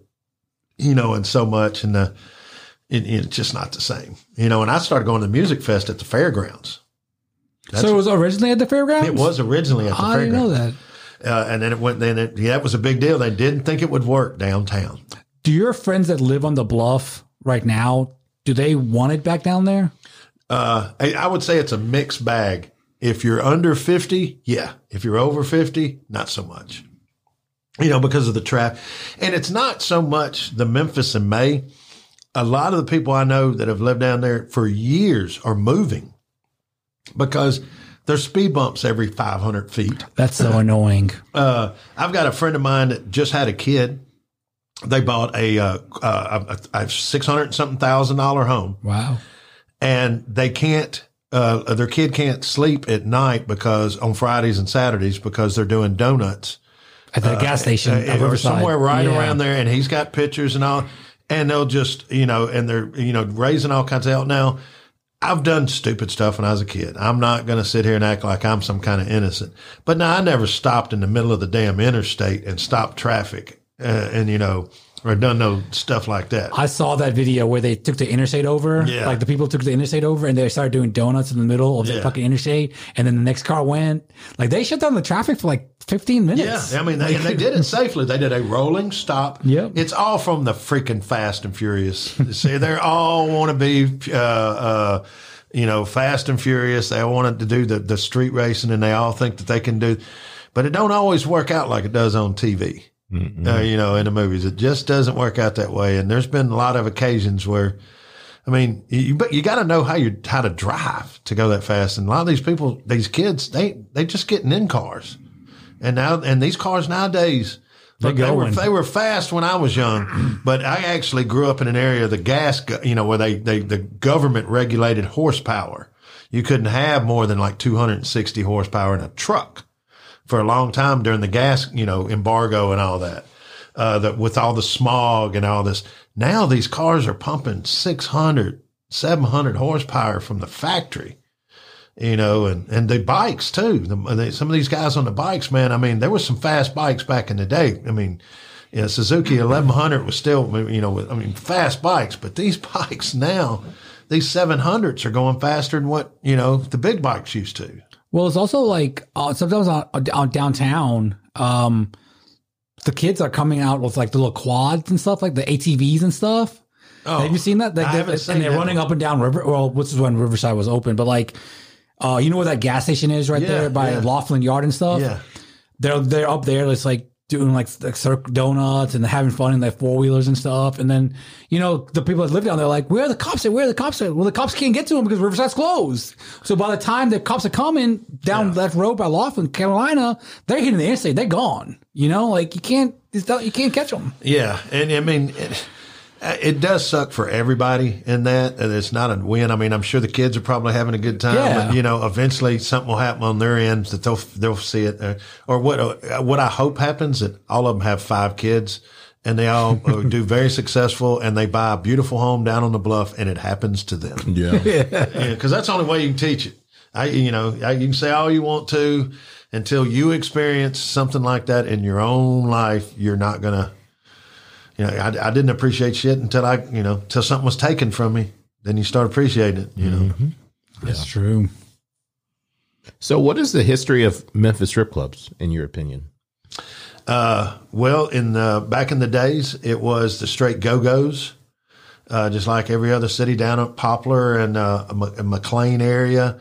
All through there were go-go places, all right there. And back when I was really young, certain times of the day, the girls would dance in the window in a bathing suit. Oh, really? You know, and so, yeah, because, you know, the dad couldn't look over there or whatever, or, you know, your dad you'd drop your mom off at the doctor or something, and you'd have to stay with your dad in the car, and you'd be making that block. The same block. And I didn't realize why we were making that block, because I just saw this goofy girl dancing in the window. I didn't think nothing about it, but I started the first job I ever worked in a club like that was Art Baldwin, which was the guy that started Danny off. This was before Danny had some places, and I went to interview, and I wanted the higher paid job. Took the cover at the door, and I was young, and he didn't think I could keep my focus, and I was like, "Yes, sir, I can keep my focus." And so when I went back to meet with him after lunch. He had a big fish tank, like I would say 5 foot, fish tank, big fish tank, empty. When I came back, there were 2 girls in the fish tank, and that was right behind his head. So I had to look at him and not at the girls. 17 years old. Didn't work out. I didn't get the job, but he thanked me and sent me on my way. I thank you for your time, young man. No, I didn't make it. Take the trash out. I can still remember. All I can remember is rocks sticking to. No, never mind. So was Danny's before Platinum? Oh yes. Danny. Danny went to got indicted and everything, and went to jail about 2 years, I would think, somewhere in that time range before Platinum opened up. Okay. So, but Danny was kind of the big wig, and then you had Steve and Ralph. And Ralph was always the educated, really smart guy that stayed quiet. Just a really nice guy. You meet Ralph, you'd think he owned an insurance company or something. He's just a nice guy. And Danny was always extremely nice to me. A great guy to me. But now, if you crossed him, Danny was very well known to he put that foot up your ass. I put it that way. You didn't mess up in his clubs. And like I said, he had more of the biker style clubs. It would not be uncommon to see 12 or 15 bikes in front of his place, where Steve's or Ralph's place, you really wouldn't see that. And if you saw that many bikes, they were really nice, like luxury cross country, not a bike with a tool belt on the back, because it's going to break probably at 6 or 10 miles down the road. That's what they said. Harley, if you don't have a toolbox on your Harley, then you ain't driving a Harley, because you got to pick up all the parts as it falls off, so. But yeah, now that would, it was right there on the Airways, right off Winchester. It was a whole little shopping center. So you had 3 adult clubs and 2 stop and squirts. Are you familiar with the stop and squirts? the adult book clubs or the little adult magazine places. Oh, okay. They always have the little preview booths in the back. Yeah, okay. Yeah, we yeah. used to call those stopping squirts. I thought that was what you were talking about, but I wasn't sure. So that's why I had to shut the fuck up. I didn't say anything. I was like, Yeah, but they had a couple stopping squirts there. You had, you like even at White Station in Summer there at Steve's place there. He used to have the club and then a stopping squirt right on the end. Yeah. Because when the girls would get pregnant, they could go to work at the stop and squirt until their term was up, and then they got one of the reasons that's where I bought three vibrator dildo things for the girls I worked with at Highland Q, and because I asked them like, what do y'all want? They was something called the Rabbit. Oh, the Rabbit. So I went. So my friend LT was like, "Hey, I know the people that own this store over here by the Go Club. Come on." And that's where I bought them from. And the guy gave me a discount. He's like, "Let me know how the girls enjoy it." I'm like, "Yes, sir." Can you fill out the survey on the back of the box? Yeah, exactly. But I remember that because that's before they did all that renovations to the Go Club. Right. Remember how tiny Go Club was before? Right. Changed the door where you go in and everything. They changed the whole. Look, Steve has always been on the front end of modernizing his club. Like where Ralph will take it until it needs it. When it needs it, it'll get done. Steve was always, if he saw something, he's a world traveler. So if he would go somewhere and he'd see something, he'd be like, And then the next thing you know, a version of it's in his club. You know? So how did Platinum become what Platinum was? Platinum became how it was by the way, Ralph's, the way the ownership's philosophy was. They let the girls enjoy themselves. They gave them rules. And it was a clean. He was very much into cleaning. And when we first opened it up, we had a kitchen. The first Ernest that was in there, the first chef was in there was actually a chef at the White House. Oh wow, really? Ernest, I'll never forget. He got in that club, was doing good, about a year into it. Met him a little.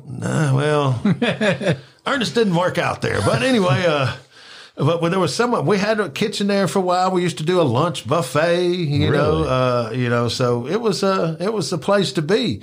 And then when Brother Industries come into town out there in Bartlett, I believe they're Japanese and I believe it's Japanese, but they love them some Platinum. And they loved them. And they would go in there and spend the money. And then when certain dancers would come in, Wilson Airfield would know. Because there would be flights coming in to see these particular dancers when they would come to Platinum, because when they came to Platinum, they had more fun. So you would see Lori Wagner or some dancer like that toured back in the day. You'd see her you'd see her in Vegas and she'd do a good act and everything. See her in Memphis, total different act. There's probably rabbits involved and could be cigars. You just never know. It was wild, man. Yeah. I mean, I've literally seen somebody spit quarters into a platoon. Some talent there, seen a girl pick, 2 Coronas up off the floor, with no hands, kill them, set them back down on the floor and barely have a drop come out. Really? And then look you right in the eye and go, can you tip me now? And you just send the guys they just had their money in their hand and they just hand it to her. Yeah. So there used to be some good, and I got to take pictures a lot. I used to take pictures when we had the feature act on a couple of the people. And that was really fun, cause the guy would sit down, the girl plops on each side of his head, and then you take a picture and they give you $10 and you got $5 and then the person got $5. So, you'd sit there and make $150, a couple hours, and it's hilarious. Some of the funniest conversations you're ever going to hear between friends is right about the time that picture's going to be taken. So yeah. Also, it became really popular, not just because it was, the Wild Wild West pretty much, but that's where everyone came. When you left the bar, wherever part of the city, hours. Whatever part of the city you were in, you were going to Platinum. It's not just to look at titties, they were there. It was it was the club after the club. Yeah, it was, right? It was far more than a titty bar. That's the reason I call it adult entertainment, because there were titty bars in Memphis, yes, but adult entertainment. you would go there at 4:30 in the morning. They'd be playing not the kind of music you would think that would be played at I mean, they'd play that type of music too, but there would be sometimes heavy metal type. If the crowd was in there, the DJ played for the crowd. And the drinks, that never hurt, because the cops are all trying to date the girls anyway, so they're all to the side. Their cars are parked around back or over at Piccadilly. Yeah. Or, it's pretty bad when you have to call a cop going, dude, man, you left your radio. Yeah. Come back and get your radio, man. And he's like, you didn't cue it up, did you? No. You remember when Vice used to come in there? So now Vice would come in there and patrol and make sure the girls weren't doing anything wrong. But then as soon as they got off their shift, they would come and party. Right They came and partied. It was completely different. What's really funny is when they would come in and the bartender knew what they had to drink. Yeah. Like they didn't even ask for. It was almost like going into Platinum. The coolest I've ever seen anybody enter Platinum was J.W. Witten, Jerry Lee Lewis's manager. J.W. would walk in and it was just like on Cheers. The DJ would cut the music down. It was like, hey, J.W. And then all the girls were like, oh, J.W.'s here, and they'd all, and it's like, and if you're sitting next to him, you're like, but he's sitting there in his members only jacket and, and they're coming from everywhere. But yeah, man, he was probably that and Kid Rock. We took Kid Rock in there one night and that was pretty fun. Now, I thought it was really cool. It's not cool as Kid Rock. But I mean, he's pretty a celebrity, but not on the level Kid Rock is. I'm at the Plush Club with 93X, and I'm with Twitch and them, John, right? Yeah. And they're like, hey, call your people at Platinum. Well, let's take Beetlejuice Platinum. I was like, are you sure? Yeah, they're like, yeah, call your people. I'm like, all right. So we end up going to Platinum with Beetlejuice. And we're up there hanging out, having fun. We walk in, Jacob's DJing. He's a DJ that night. And he kind of does the same thing with JW, like he introduces Beetlejuice and stuff.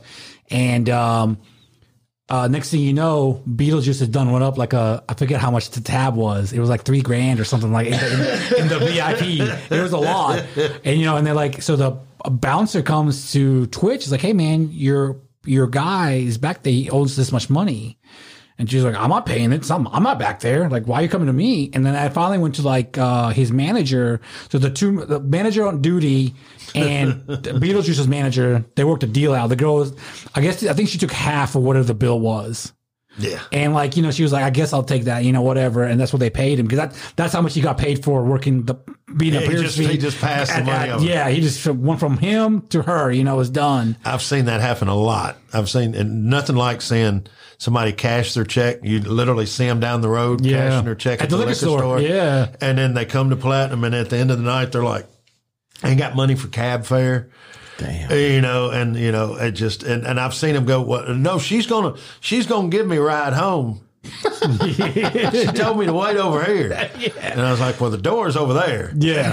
And she's leaving on down the road there. Yeah, she's in a car calling. You see that guy with the white shirt walking her to the car? You ain't getting close to her, so.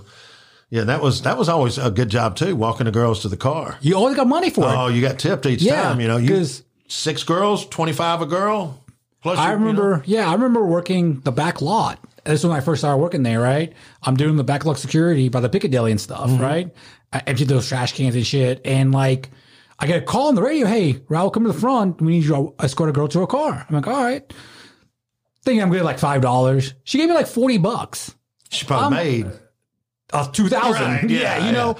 But I'm like, oh, this is fucking awesome. It was like Tuesday night, because I worked the swing shift Monday, Tuesday, Sunday, Monday, Tuesday shift. And like, I was like, this is a lot of fucking money. Hell yeah. And then, I walked out probably 4 or 5 girls because if the main guys were busy doing something else, right, then they had to call me up. And I was like, hell yeah. Man, I loved it. I would always make sure I got that spot whenever I could, and then that was the only bad thing about getting into management. You got all of those little white sideways of making cash, you lost all those things, and, 'cause we would walk people up the back steps at 152. Or just walk them in, once you become the manager up there and everything, you can't, they would always like slide your money, and your handshake. They stopped doing that when you. It's like they just shake your hand. Yeah, you're like, I don't really. Hey, I don't like your music anyway. Yeah. But yeah, I remember when 152 was doing that the alley. Remember? Oh yeah, we walked Justin Timberlake and Drake and all kinds of people up there. Or get them up to the DJ booth on the 3rd floor. Just get them to the DJ booth and get them a Flying Ryan there. Get them with Kelly's brother. He'll be okay in there. And have you talked to Kelly lately? I talked to him a couple of weeks ago. Doing real good. Looks like he's doing good. He's the roofing company is taking off, man. I'm happy for him. He's got Wheat and KG doing his like marketing for him and stuff. And they're making videos and stuff for him, and it's going great. Yeah, he'll do fine. And look, in my size, I was big for my time, and then you start knowing you're in a different era. Like when you see people the size of Kelly and they're normal. They just normal because Kelly just a normal old, country boy. But big old boy. Yeah. He's a big old boy, And I've been on the other side of him when we're grabbing somebody to remove him. And I was glad he was on the other side. Yeah, man, those were good times, man. I was talking to Kenny the other day.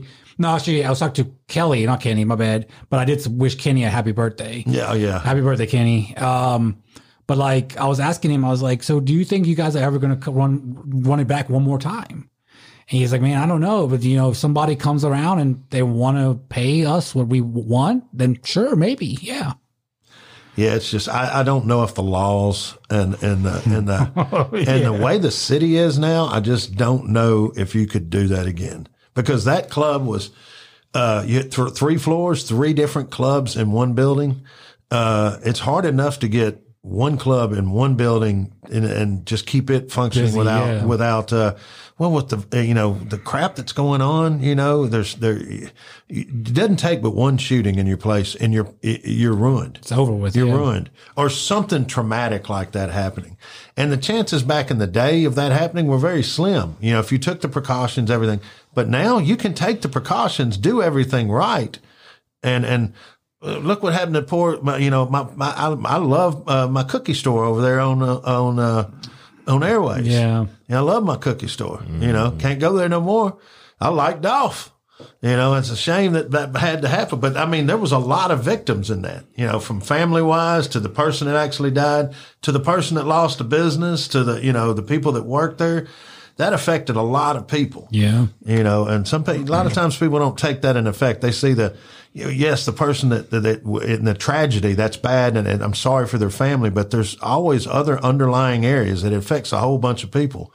So when you do something stupid, you don't realize how many people you affect sometimes. I hope that's the reason, that they're not taking it. What do you think needs to be done as far as our city to shift it in a better direction? Man, they're going to have to look. When I was coming up, we had summer camps. We had stuff to go do during the summer. Even if you were poor, you had, you could go, like our schools had some kind of summer camp that had something athletic that you did. You kind of played, you had a meal, and that was about it. But you were around people, adults. You're around adults. So you had to have respect, because they made you have respect. Well, a lot of these kids, they don't have respect for their parents at home, and then they don't have any guidance during the summer. And by the time it comes around, who's giving them guidance is they're just seeing somebody making money. And wherever that man that's making money, that's their guidance. Yeah. And we got to take that position out. Cause until you create jobs and create stuff for them to do, you're going to make the pusher man is always going to be the biggest man. Yeah.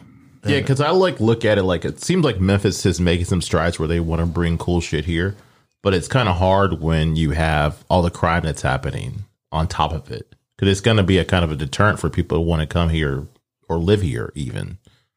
And I think Memphis is great. I'm not originally from here. I've been here since 91. I moved here when I was 12, but I think it's a great place. But I just think that more people should care about their city and like you said, do something for the kids, because it's just going to be a repetitive cycle of bullshit until somebody actually says, no, we don't want this anymore. When I was 12, we had one of the cleanest cities in America. Yeah. There were signs up. There's still some signs down on the Riverwalk or, on the walkway that had Memphis beautiful, whatever. We used to take pride in that. I mean, but now Man, I hate to say, and even out where I'm at in Tipton County, I mean, it's not like Memphis is the soul. Everybody's getting a touch. And I love it when people live in these small towns or small areas and go, we don't have that here. Well, don't worry. It's coming. Don't worry. And if, and I don't think people take pride in their place unless it's right around them. They can see. And that's the bad part of the internet, I think. Everything's got to be must see right there in front of you. Yeah. Because we're used to instant.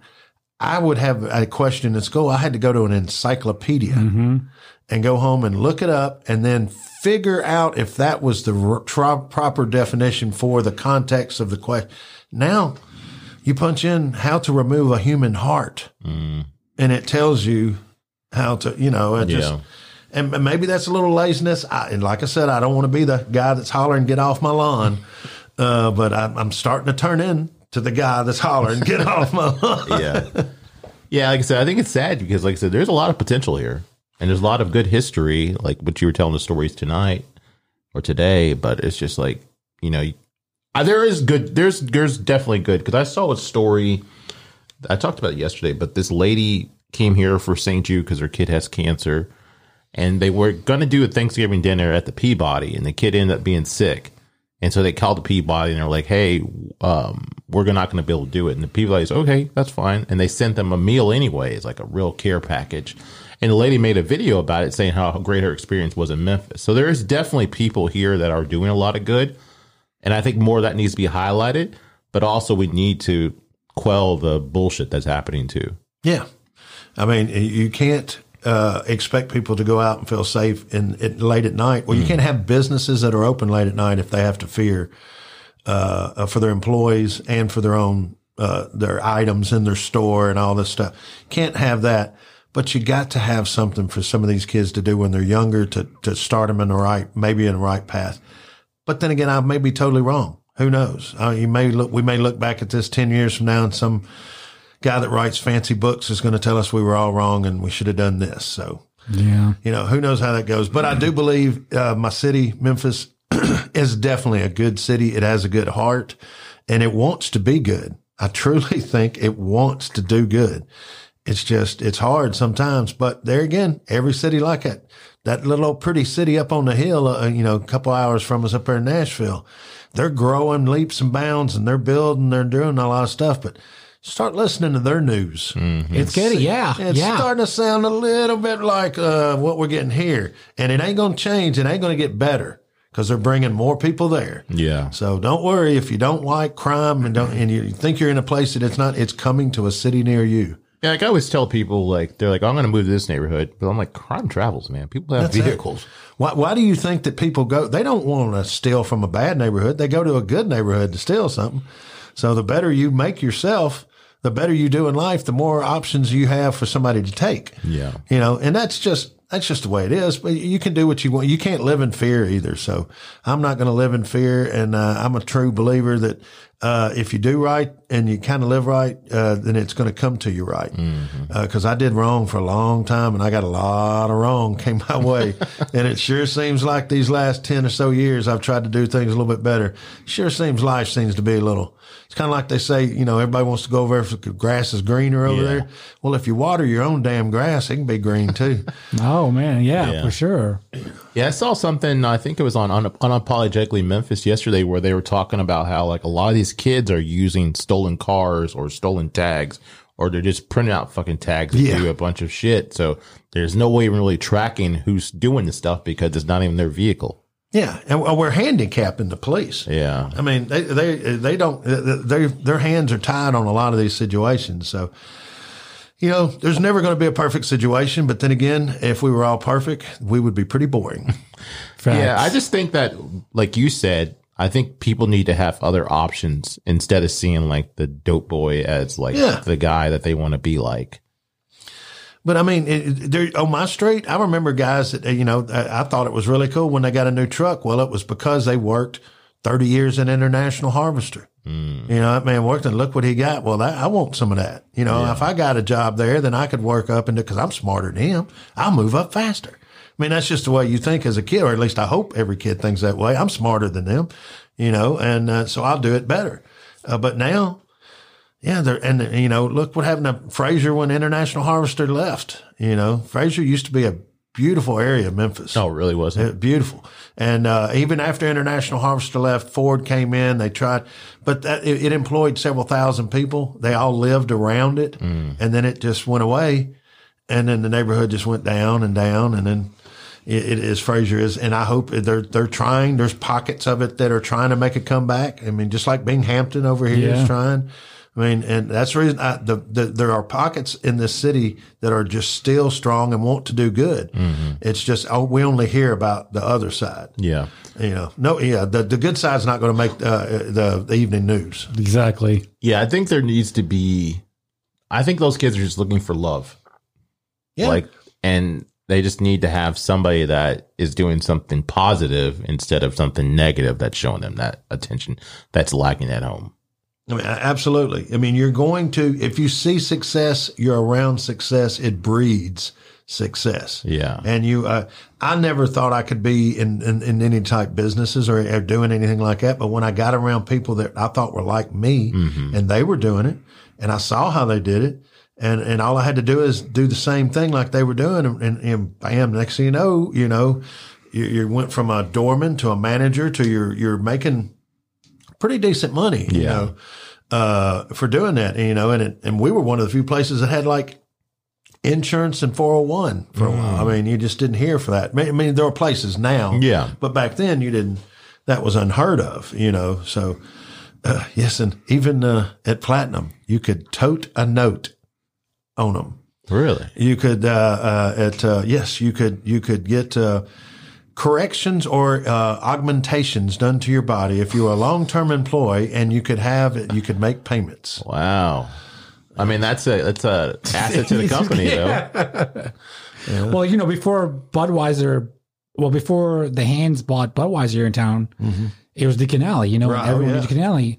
They're telling me, I heard the story a couple days ago, actually, I think it was on Friday or Thursday, that you could go to Mr. Canali in his office, but hey, Ms. Callie, I'm going kind of short on my rent or whatever it is. He'll cut you a check right then and there, give it to you, tell you to go cash it, and you could pay him back whenever you had the money. Yeah, well, Bud did stuff like that. Bud did, I mean, you know, and I'm sure Wilbur has in his time too, but I mean, I've seen Bud do that where, I mean, he knows he's going to get his money back and he'd rather have you as an employee. Actually, I think that's a smart move, you know, because you're keeping an employee happy, safe, and you know, he's showing up for work, you know, and it built loyalty up in me. I was working for Bud for a short while at Shooters as a part-time job, had a full-time job, had a daughter, had some problems at birth. She had a meconium aspiration, had to take her to Arkansas Children's Hospital.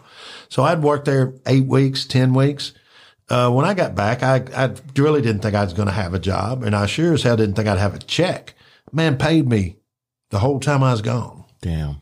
Wow. That's impressive. That brings in loyalty. Yeah. You know, it brings in now you put your hands on him. It's like putting your hands on my family, you know? Yeah. It sounds like you really believe in the sum of the 5 people you hang out with.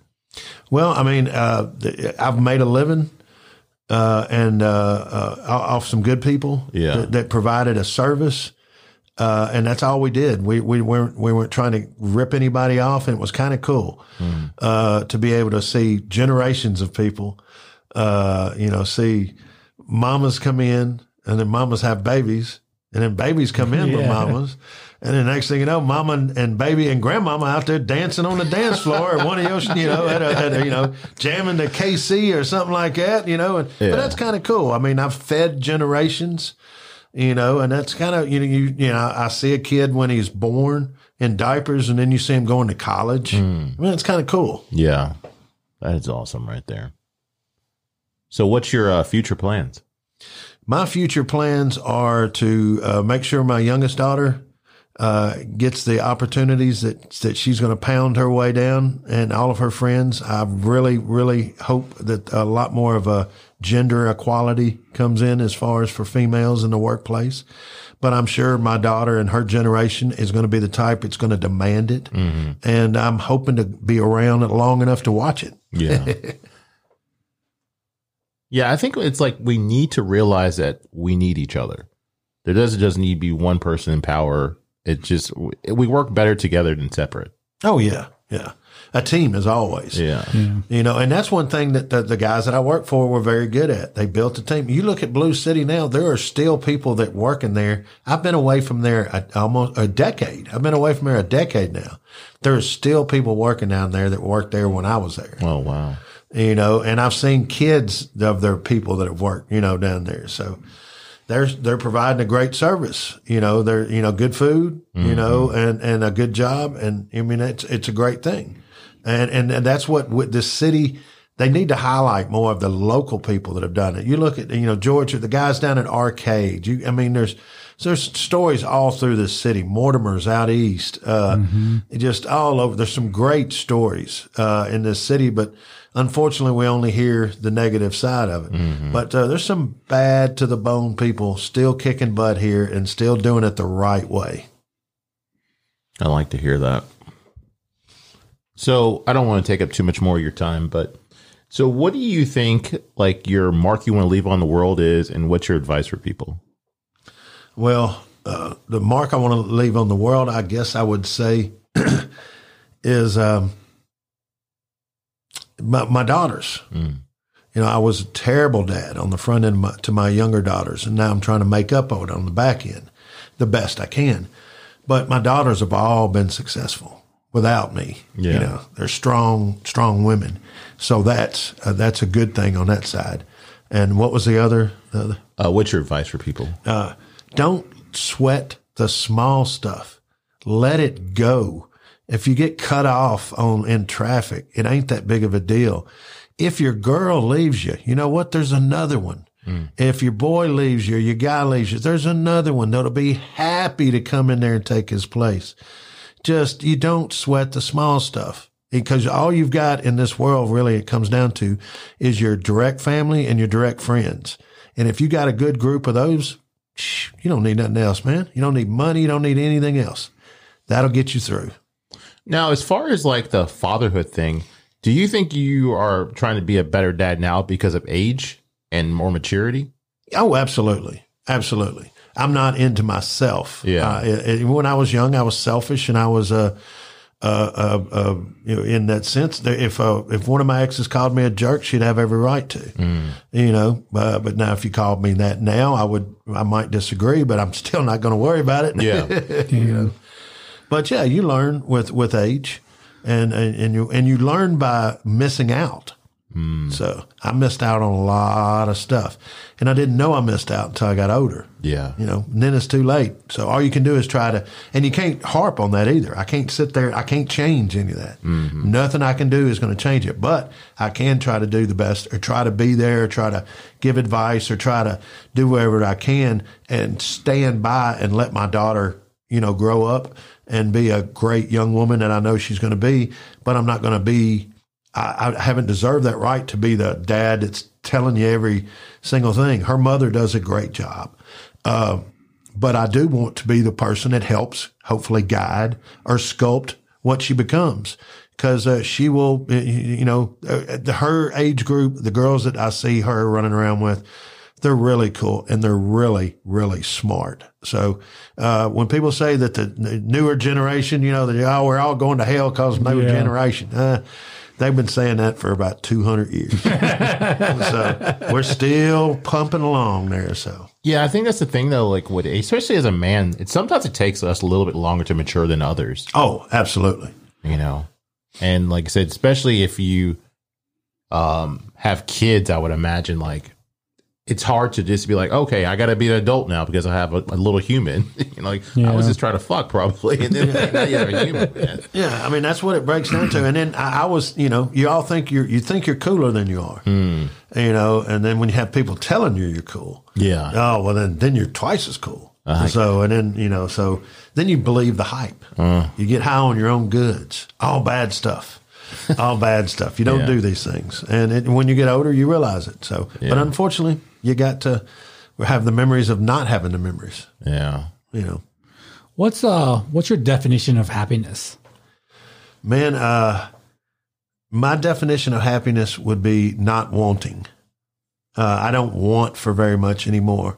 and I don't need very much anymore. But happiness to me is when I'm sitting out there at Mullet Manor and I'm just sitting in the backyard, sitting on the cutting grass. I feel happy to cut my grass because it's my grass, my tractor. Mm-hmm. Coming from where I came from over in Orange Mound, or on the edge of Orange Mound there in Sherwood Forest, wasn't no riding lawnmowers in those little bitty yards. You know, there wasn't none of that stuff. When people had a lake, they had to drive an hour. You know, and now at my age, I'm able to still enjoy a lake, my own property, my kids. You know, it's going to get better. It's not going to get worse for me. It's going to get better. So I can't wait to see what the future entails. So what do you think happens when we die, and what mark do you see? I'm sorry, not Mark. Who would you like to give flowers to, like appreciation to? Because there's this whole thing where they talk about how like we don't say enough nice stuff about people while they're around. And then like when they're dead, like go to their funeral or whatever, people say something, or sometimes at their wedding or their birthday. Like who in your life or just that crossed your path, who would you like to give appreciation to? You know, my mom was the only hell, you know, I'm the only hell my mom ever raised. And that's his truest statement, you know, but besides her, you know, there was a couple of teachers, you know, that really helped me when I was young, that really, you know, changed me. You know, now being the age I am, I didn't realize they did it, but I do now. And some influences in my life. I mean, even, you know, I miss talking to Bud all the time, you know, because we would go back and forth, and we would go a couple years without speaking. And then, you know, he's probably fired me 6 times, you know, but he hired me 5. Yeah. You know, so, you know, and, you know, there's some people like that. Wilbur has been a big influence. You know, he taught me a lot about business when I was growing, you know, at a younger age. Taught me when to shut up a lot of times too. You know, and so there's a lot of influences. And my brother being a solid, good dad and doing it the right way. You know, that's something I've always looked up to, you know, so there, you know, I've been lucky enough that I couldn't pinpoint that to one, but I've been lucky enough to have some good influences. Well, I think that's a good thing because a lot of people probably don't have one person that they can mention. Well, you know, and that may be true, that I'm sure it is, but, you know, that's something I can't comment on because the good Lord blessed me in that sense. Yeah. And I'm sorry if that, you know, I'm very appreciative of the fact that I got that. And every day, I try to make sure now, that I pay something back. So, and I do a lot of stuff with some friends, with mental health. And that's a real subject that I think people are scared to talk about. They're scared to mention it, and everybody wants to sweep it under the rug until something happens. And then they want to go, well, why didn't somebody else do this? Yeah. And it starts with each one of us. But I mean, just by contacting some friends and that, you know, are down and out or just bullshitting with them and are taking the time to answer the phone, that does wonders to people, you don't think. And you don't think that you're that important to some people, but you are. So maybe take a second or two to return the favor and let them feel like they're important. Yeah, because I think a lot of men especially consider it weak to talk about their feelings or talk about what they're going through. There's this whole thing one time I saw online. It's like they ask any man how he's doing. He says he's okay, but he's not okay. Well, yeah, that's a code word for I don't want to talk about it. Yeah. And I wonder sometimes if people may be dealing with something and they don't realize they're dealing with it because that's just the thing that we know is just mask it. Hiding it. Yeah, everybody wants to hide it or sweep it under the rug. But that's how things get boiled to a point to where you have a boiling over point. Yeah. And if you've got to, and I think when you see something, you know, they say when you see something, say something, you know what, it works out also that way in mental health. If you see somebody stressing or you see a change, it doesn't hurt just to drop a seed. Yeah. You know, give me a holler if you need to, or hell, I'm always, my reference or my go-to is I'm never doing anything anyway. So hell, give me a call, you know, and maybe they'll just, well, he ain't doing nothing. And if they give me that second to get on the phone with them and I can tell that something's wrong, I can generally get it out of them. I'm pretty good at that. And I'll generally try to, either talk with them or, you know, find out maybe another family member or somebody that might let them know. But I was able to do that within the last year, and felt very, very glad, because I didn't realize how bad this guy was going through. Had no idea that he was going through drug withdrawal. Had no idea. He'd been off heroin for almost 5 weeks, and everything was around him, wanting him to go back. And this is somebody off Twitter. He messaged me, and I sit there and talked with him a little while. Well, 3 or 4 months later, I get a message back, and he was like, man, you don't know how close I was to going back out. And now I'm helping somebody come off, you know, and that's kind of cool, you know, kind of cool. Cause I've never had a problem like that, but I've had problems that I needed to get, you know, help from, and was lucky enough to get help, and I'm fine, you know, in my life. But everybody needs some help. I don't care who you are, everybody. And the other question I had is, what do you think happens when we die? My personal opinion is, I believe we become a spiritual being, and that we go to heaven, and we're, my little joke on it is, the neighborhood depends on how good we were. And you say, y'all got pearly streets, but maybe you might have a 2-bedroom pearly house. and the person that used to be in the poor neighborhood now lives in the big house, you know. But yeah, that's just my little take of it. I'm a firm believer. And I don't mind talking about it to other people that aren't. Yeah. You know, I have no problem, because I have no problem talking with anybody about anything, because, if your views are different than mine and you can't talk with me, then you were too stupid for me to talk to in the first place. But if you are, and we can talk, then I love a good argument. I mean, I'm good, respectful. Yeah. You know, I've loved, there's nothing more than being mad enough and going, let me shake your hand, damn it. And I'm gone. I'm out of here. I'll talk to you later. Mic drop. Damn it, you know. Yeah, that's it. That's pretty much, you know. Yeah. So where can everybody find your podcast? You can go to the WWE podcast and just pull it up that way. And I am Memphis Mark, and it is the NXT review every Tuesday. So in other words, every Wednesday night. Because, you know. I got one question. Do guys get mad at you for giving a bad review about their match? Or ladies? I've had a couple of what the hell do I knows and some things like that. Yeah, I've gotten a couple of little responses back, but like I explained, I can't do what they're doing. Yeah. Now, but I can't play football either, but they sure pay a lot of people money to talk about football that never played football. That is true. Baseball, basketball.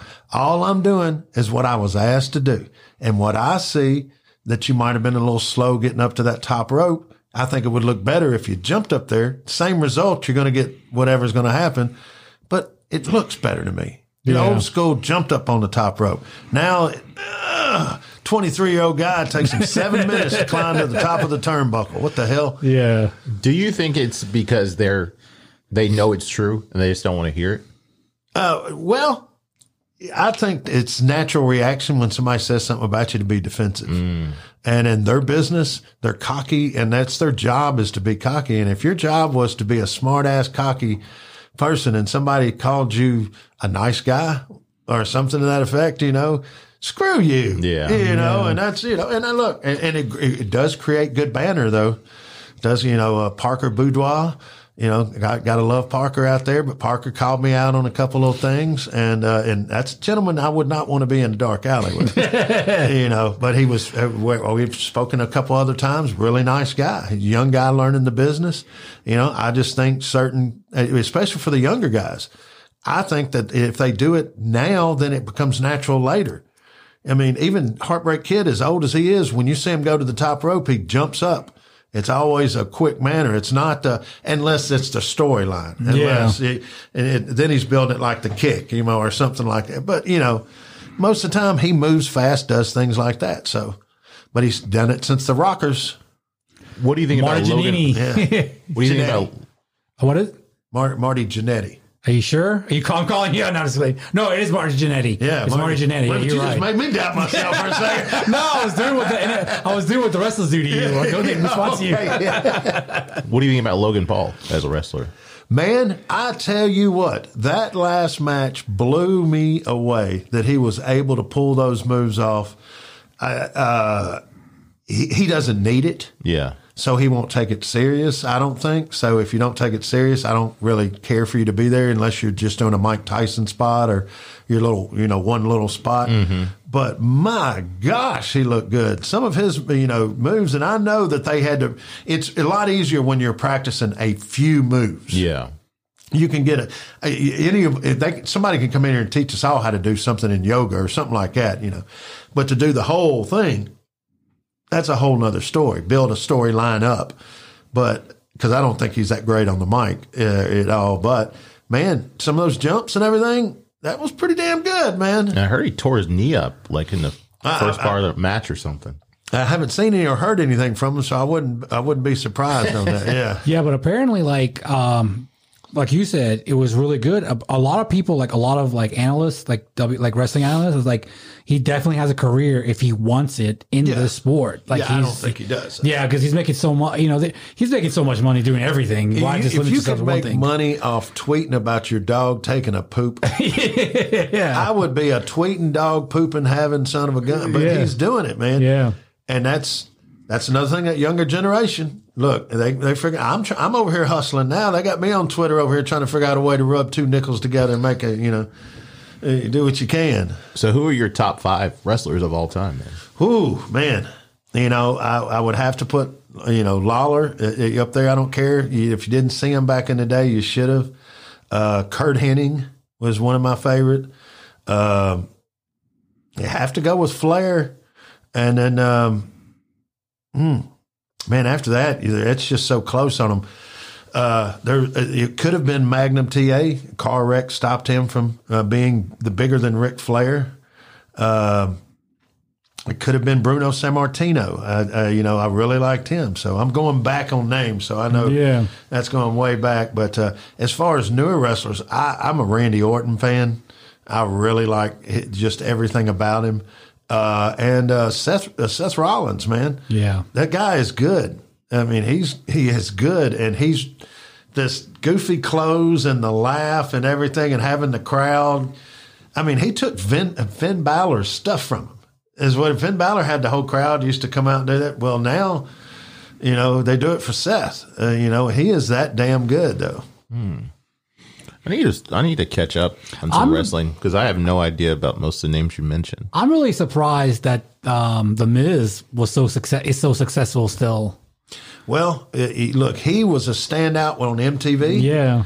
And he's been a standout at what he did, but he's a face, and he's politically correct. He's the prototypical tan white guy with the perfect haircut and a perfect little wife and a cookie cutter, and we can put him and sell this product, and this product. Oh, yeah, true. So he's just like, and he's pretty good in the ring. You got to say, he can do a storyline and he can do all that, but he is just a pretty, he's just a pair of boobs without a pair of boobs. So is having a mouthpiece probably the best part of being a wrestler? If you can't talk, then you always have to rely on a manager or have to rely on. So that's going to be, if you're coming into a new territory back in the day, that would mean you're asking for 2 jobs instead of 1. So you got to be good. Now, the Road Warriors, when they first started out, couldn't talk. They had Paul Ellering, Precious Paul Ellering, which was a half-ass wrestler, but he was a great talker. So they put them and the Road Warriors together. Boom, they blew up and they just tore it up until the Road Warriors learned how to use syllables and stuff like that. But that was hard. That was hard for if you couldn't talk. I don't think you could really. It was back in the old days, you might have gotten away with it if you were good looking. Yeah. But if you were ugly and couldn't talk, you should have luck. You should have luck, bro. So, like with The Rock. Wasn't he like a nice guy in the very beginning? Well, yeah.